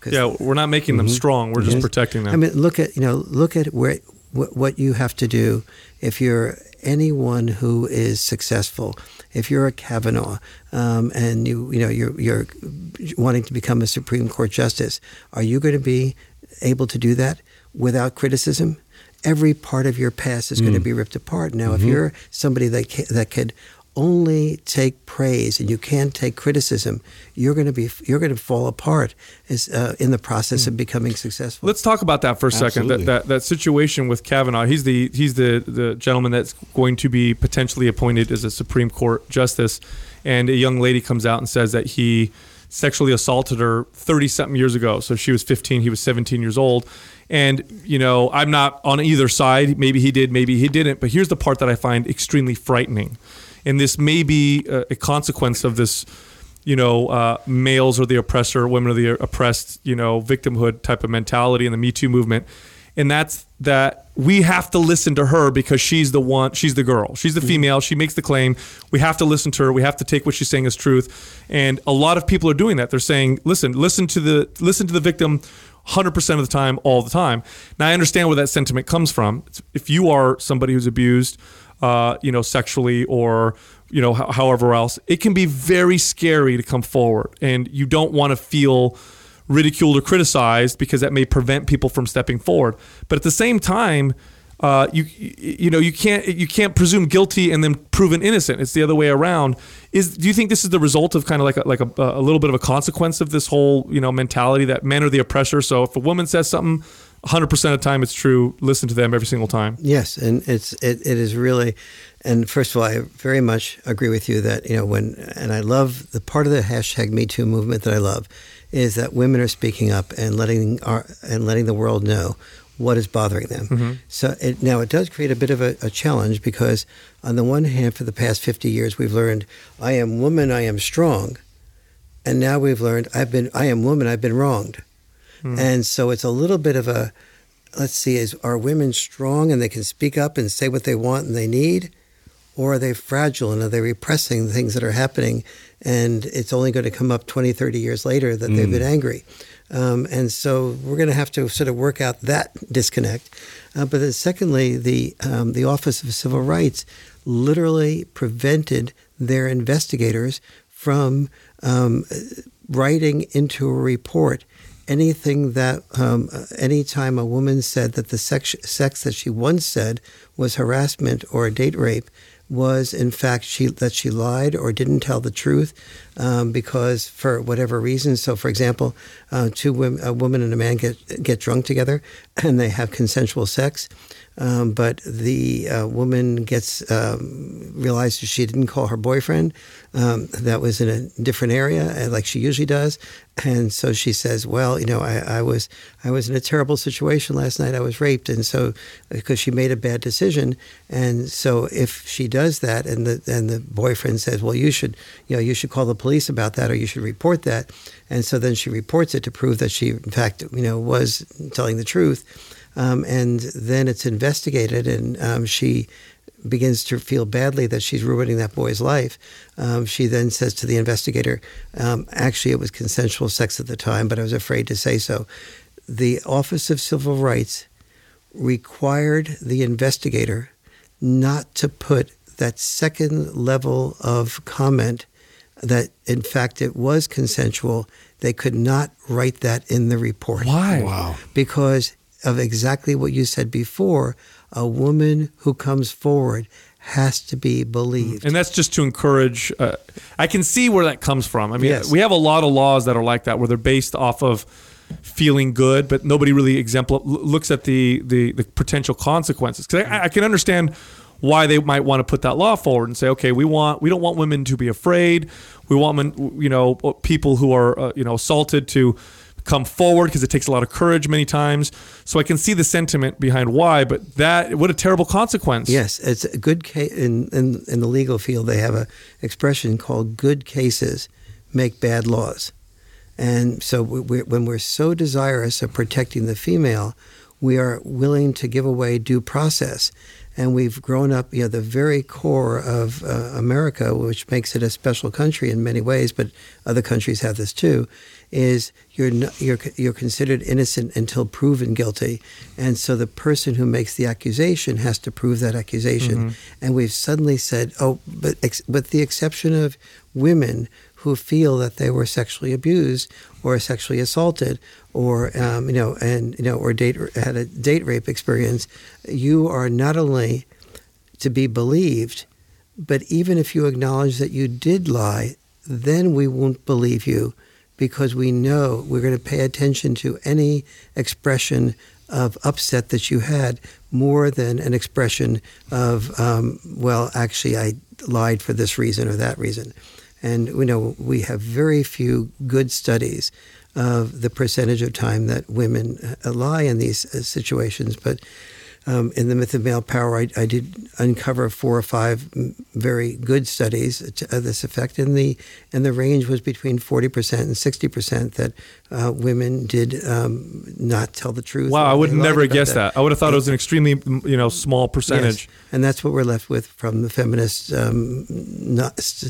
statements. But they are, if you wish to see the hard data behind that, in The Myth of Male Power, in the chapter on the politics of sex and the politics of rape, I sort of discuss all the studies. How long were you part of the feminist movement? How long were you part of the NOW organization? I was elected 3 times to the board of NOW in New York City, and then I'd say that was like 1970 to 1973, 74. Okay. And then I was, my former wife became a White House fellow, so we moved from New York City to Washington, D.C. Okay. I became the wife of a fellow, if you will. So are you now advocating for boys and men because I know there's going to be some people listening right now who are thinking, oh gosh, men don't need an advocate. Men don't need somebody speaking out for them. Women are the ones that need.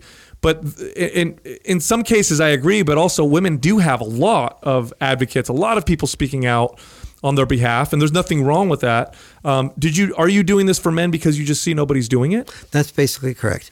I've seen, and as you were saying, we have a tendency for the pendulum to swing from one extreme to the other. And when I started to speak out and say some things like, wait a minute, we have to be fair to both boys and girls. So my basic attitude is that we don't have a system of oppressors and oppressed.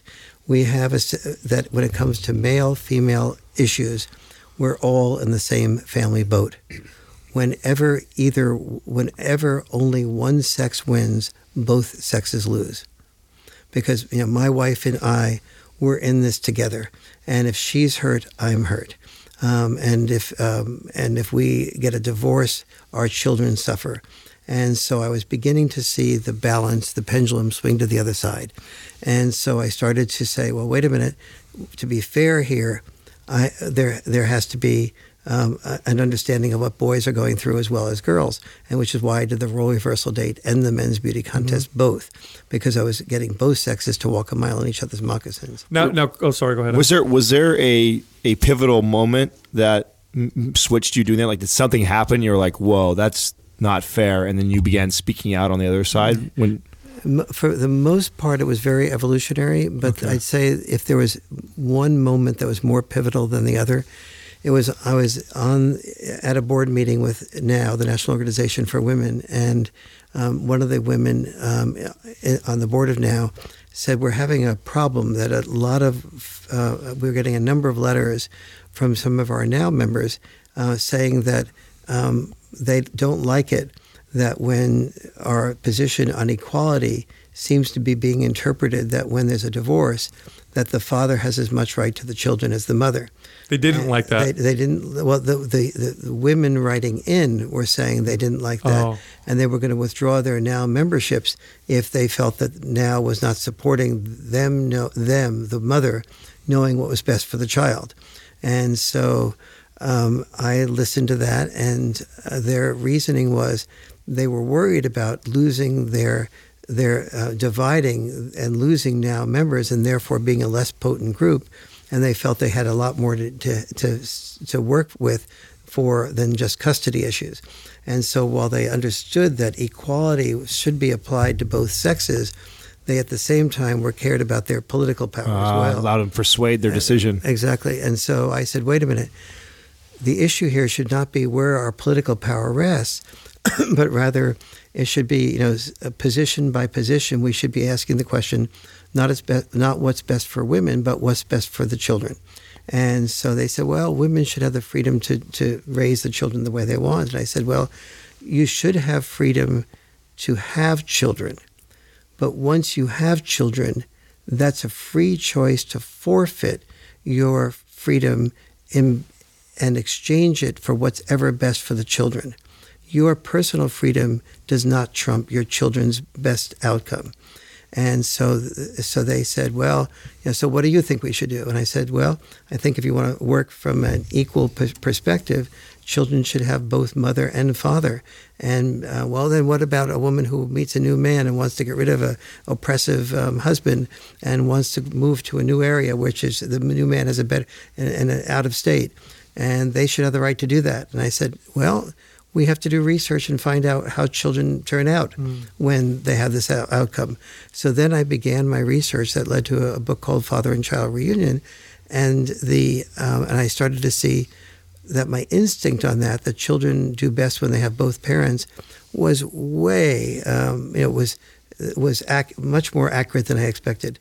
But then this was 30 years ago, 20 years ago when I had this dispute with Now. But that led people at Now to be suspicious that I wasn't just supporting women, that I was also taking fathers into consideration and children into consideration. And so I began to lose some of my speaking engagements. And then I had to ask myself, do I want to, I was doing extremely well financially, speaking all around the world on women's issues. And it was really clear to me that if I started to do this type of thing, that I was going to lose that type of career support. And I was able to get on, I was on every major TV show, the Today Show, the Tomorrow Show, and People Magazine, Parade Magazine. I was centerfold features and stuff like that. And I had and people were coming to my performances at in numbers over 1,000. And so it was seductive in a lot of ways and very financially helpful.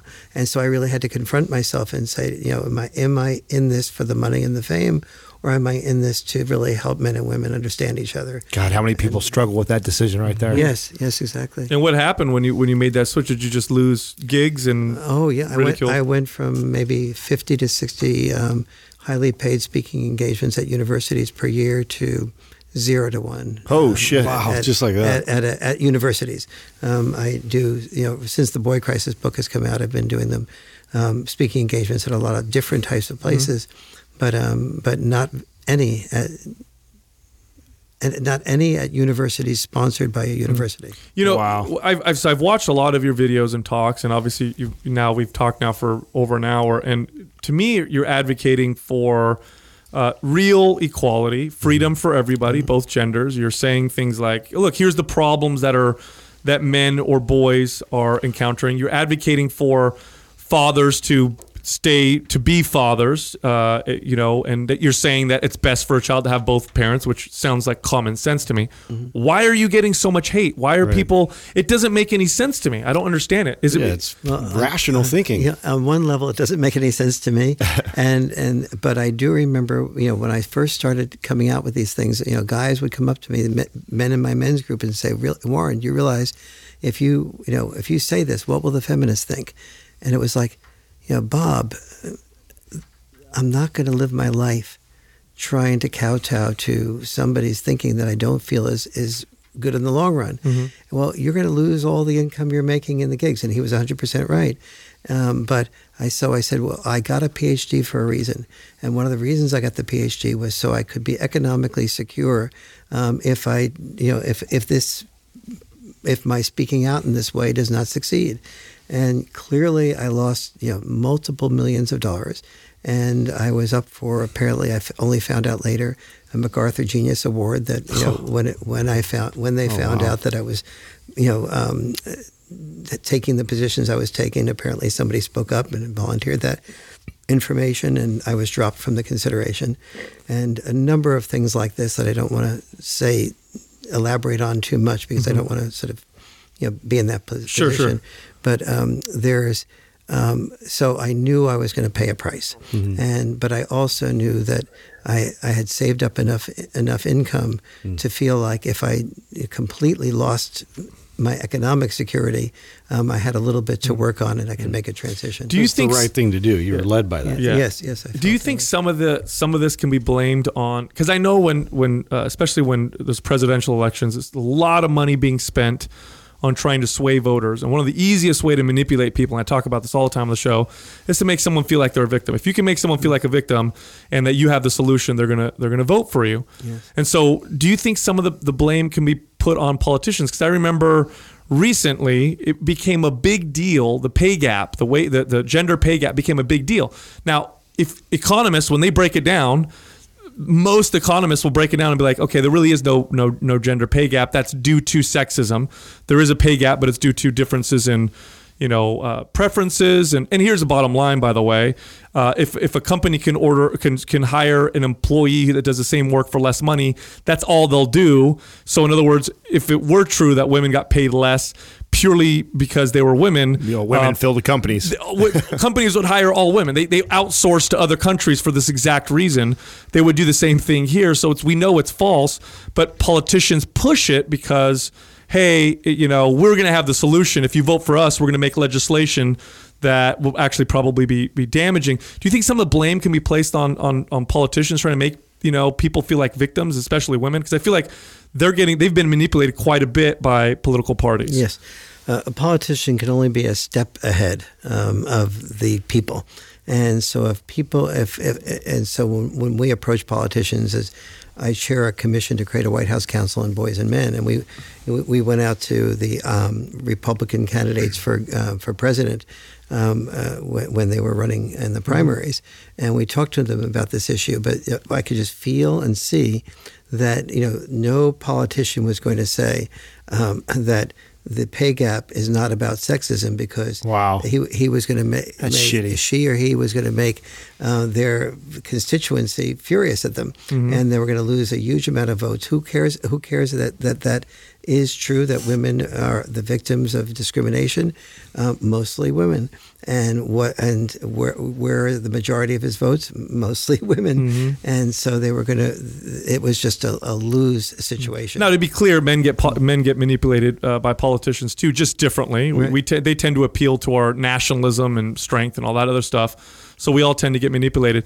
It seems as if humans evolved with this balance of things that women tend to bring to society and what men tend to bring to the society. I know Jordan Peterson calls it order and chaos. And if you go too extreme in one direction, if you go too extreme in the male direction, you end up with fascism and and these nationalistic type of very violent too much order, too much law. And if you go in the other direction, then it's the opposite.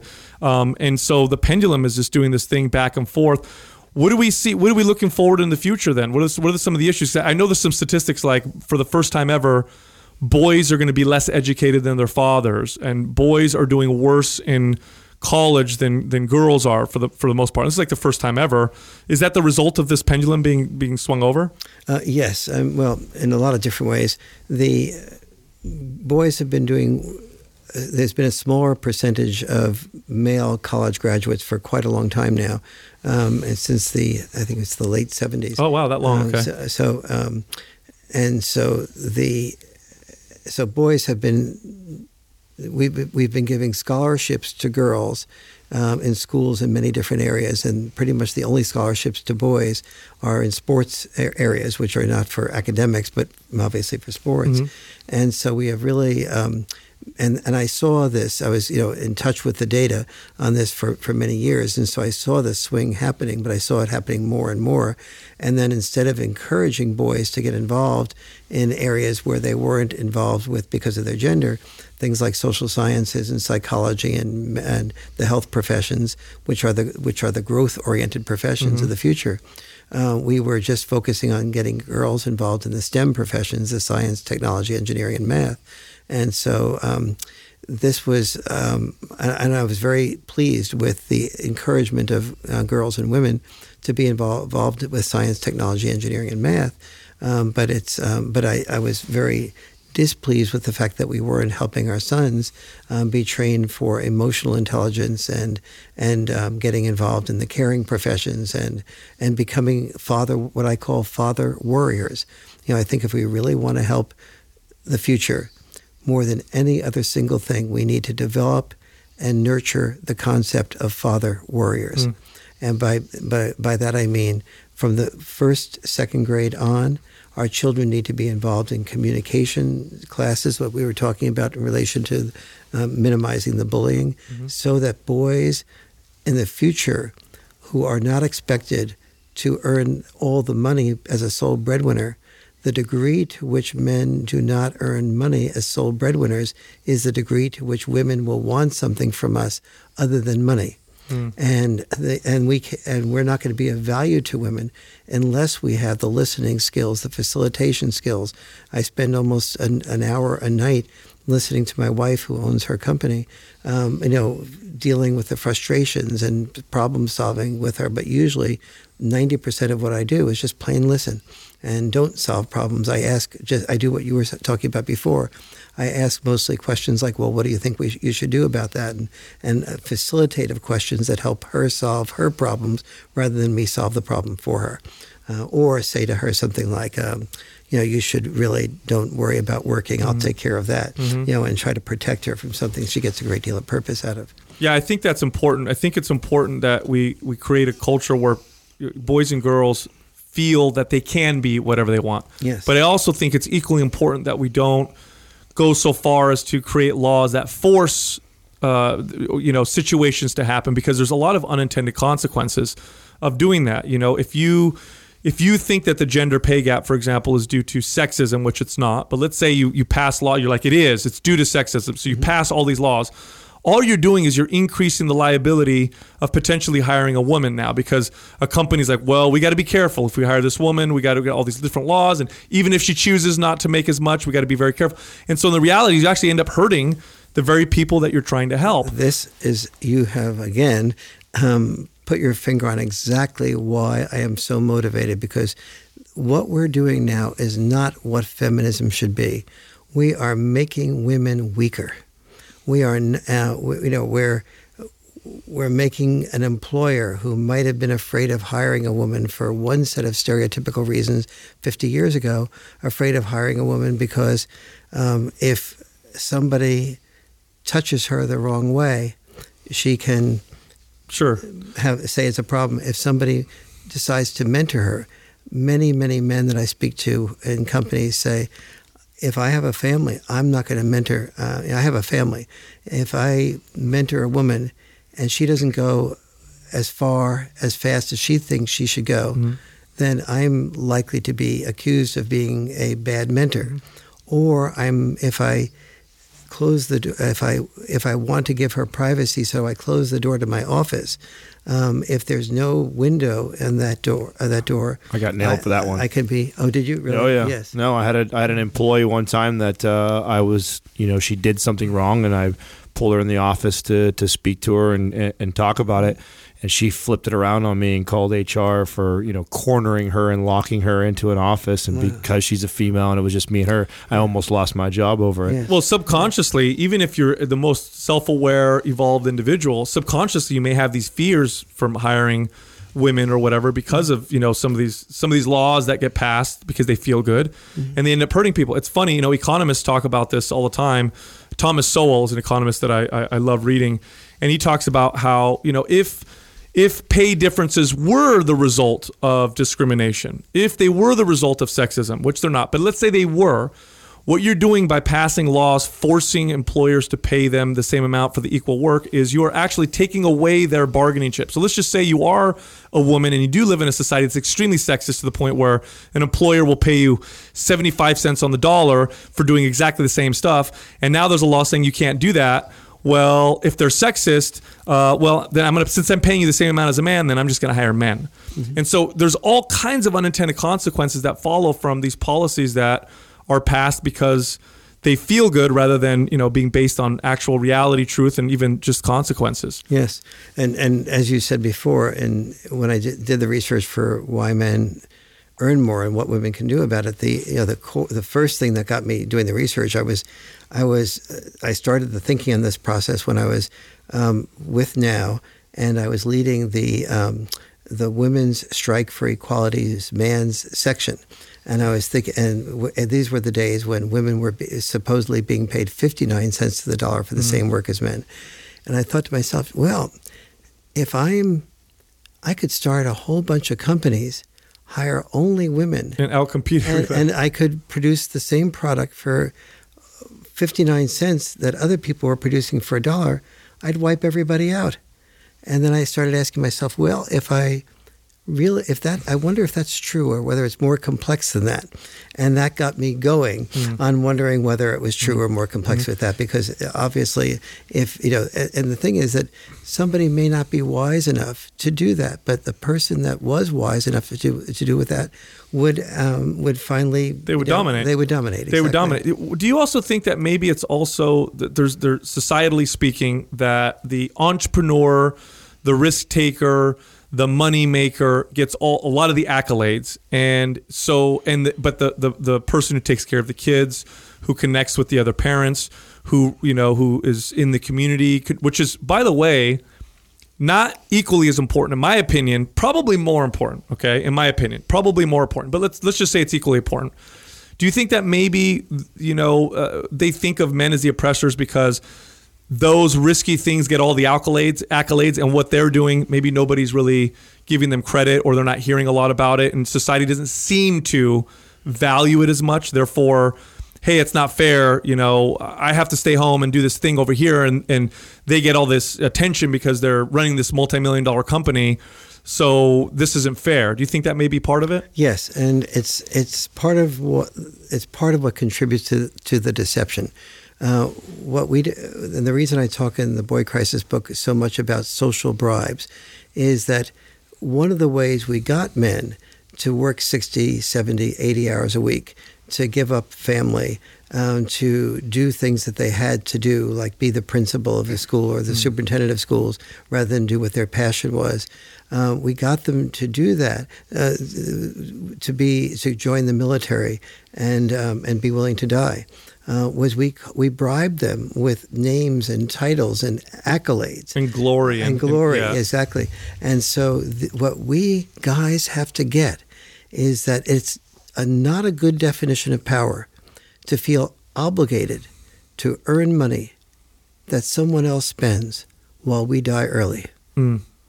If I were to say, I'm going to do an empowerment seminar for women, I'm going to teach you how to earn money, feel obligated to earn money that somebody else will spend while you die early, I feel like you must be crazy. Right. But we have been ignorant, naive, stupid enough to accept that definition of power and to be a victim of the need to feel that we have self-esteem by being praised and getting those accolades, rather than ask. But when the Pew Research Center says to men, what would you really love to do? Still, even in this framework of these accolades, 49% of fathers say, I'd prefer to be with my children, because once you've had a taste of love, you realize that working away from the home, it's not nearly as fulfilling. To get love is not nearly as fulfilling to most people. Now, for some men, it may be more fulfilling, and for some women, it's more fulfilling, obviously. But women have these three options: work full-time, children full-time, or some combination of both.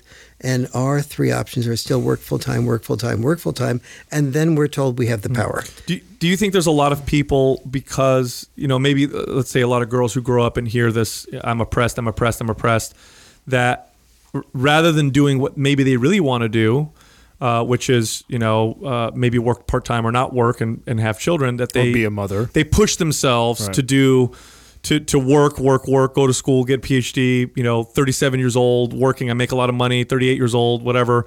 And then, do you think there's a lot of these people who are like not finding fulfillment and not being happy because they did the opposite because of the thought that they were being oppressed?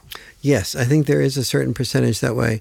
The good news is for women, we do have a society where if the woman becomes like our daughter is home taking care of our grandson, and she's full-time home. She's working from home with Etsy, but she works in a flexible type of way from home. And so she feels perfectly acknowledged by us and most people for doing that. If my son-in-law were to be the one doing that, there'd be much more of a mixed message. On the other hand, if our daughter was more oriented toward earning a lot of money and was the primary breadwinner, she'd get mostly accolades for doing that. Sure. And if she did some combination of both, we'd be okay with that. And so we're giving women much more permission to go the direction that their personality dictates. And that's what we as parents need to do. For the first time in history, we have the potential for boys actually becoming human beings rather than human doings. For father, and so we have to be encouraging our sons as well as our daughters to get in touch with who they are and not what other people will praise them for. Praise is a social bribe that can be a prison for doing what you want to do. And the degree to which a certain percentage of women have gone that way and just worked, and then they get to be 35 and they realize, my God, I've been so attached to my work, I maybe can't have a child now. And so that is a problem that a number of women are experiencing. You said something earlier that I thought was really fascinating about the cheerleader analogy with the football player. Do we see this also in other examples in life? I'm just curious if you've written about this in like adulthood. Is there more examples that are similar to that where the cheerleader is cheering us on to go take risks like that, and so we feel compelled to do that? Is there examples of that in adulthood? Basically, boys become men who are doing that type of thing all the time. So when a man and a woman begin to think about having a child, and the woman makes, the family discussions are often, what will the woman do? Will she do this full-time work, full-time children, some combination of both? And the man sits around sort of waiting for, okay, after she makes her decision, I have to figure out how much money I need to make it, to be able to move into a good neighborhood with good schools and so on. And so he is, for the rest of his life, being praised or at least minimally acknowledged for doing the earning of the money without ever asking himself the question, did I really want to remain a teacher or be an artist or an actor that doesn't make a great deal of money, and bring our children up at the $50,000 a year level rather than the $250,000 a year level, and so I think men do this till the day they die. And oftentimes when a man's reputation is for, he got to a certain level and as a CEO or as a top executive, and that's what we admire him for. In fact, when you ask him, would you have loved to have spent more time at the office, or would you have loved to have spent more time with the family? Almost to a man, men say, I wish I had spent more time with my family rather than at work. I think if we continue, if we do what you say and encourage kids to, or at least create a society where they're free to choose whatever they want, I think we'll still see lots of differences, but we'll be okay with them. Yes. I think, if you look at, there's a biological difference here. I mean, studies will show that, for example, if a man has a scar on his face, many times women will find him more attractive. Well, anthropologists say, well, that's probably because he demonstrates that he's really to take risks and, fight for resources and whatever. That's not true. The opposite. If a woman has a scar on her face, she's not typically considered more attractive by a man because we don't necessarily value that in women, where we may value more things like fertility, empathy, and care. They may value things like risk-taking, assertiveness, and confidence, and those types of things.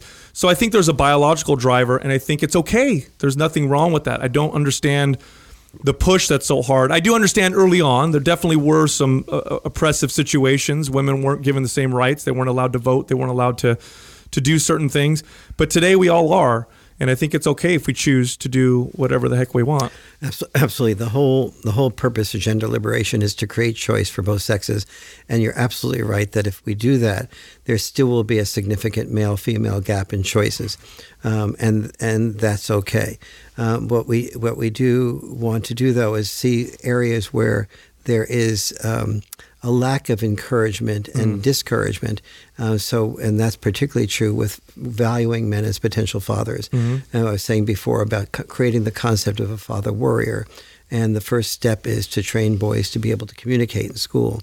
A second step is to train parents to be able to, when asked, if you have a younger sister or younger brother, to change their diapers with them, and to feed them together, and to be considerate of them, but also be challenging of them, to learn from an early age that you will eventually be a dad, and here are the skills that it takes to be a dad, and to value those, and that to be a dad full time, it's going to take overcoming a lot of barriers.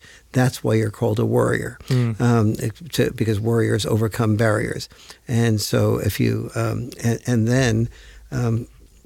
so there's hundreds of things we can do in the school system and at home to train boys to be good future fathers, including mentoring, including Cub Scouts, Boy Scouts, and learning how to talk about their emotions and feelings rather than repress their emotions and feelings. Excellent. Great conversation. Yeah. Great conversation. I really enjoyed this. Yeah. Thank you. Me too. Yeah, thank you for coming on the show. It's been really a pleasure. You're always welcome down here. Thank you very much. That's really nice. All right, thank you. Thank you for listening to Mind Pump.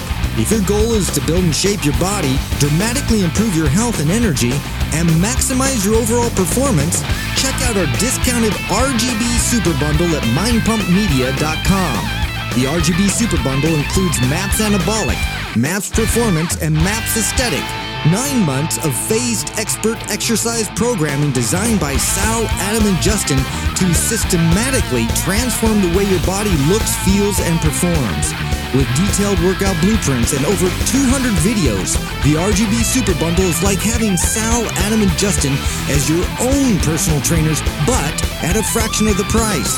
The RGB Super Bundle has a full 30-day money-back guarantee, and you can get it now plus other valuable free resources at mindpumpmedia.com. If you enjoy this show, please share the love by leaving us a 5-star rating and review on iTunes and by introducing Mind Pump to your friends and family. We thank you for your support, and until next time, this is Mind Pump.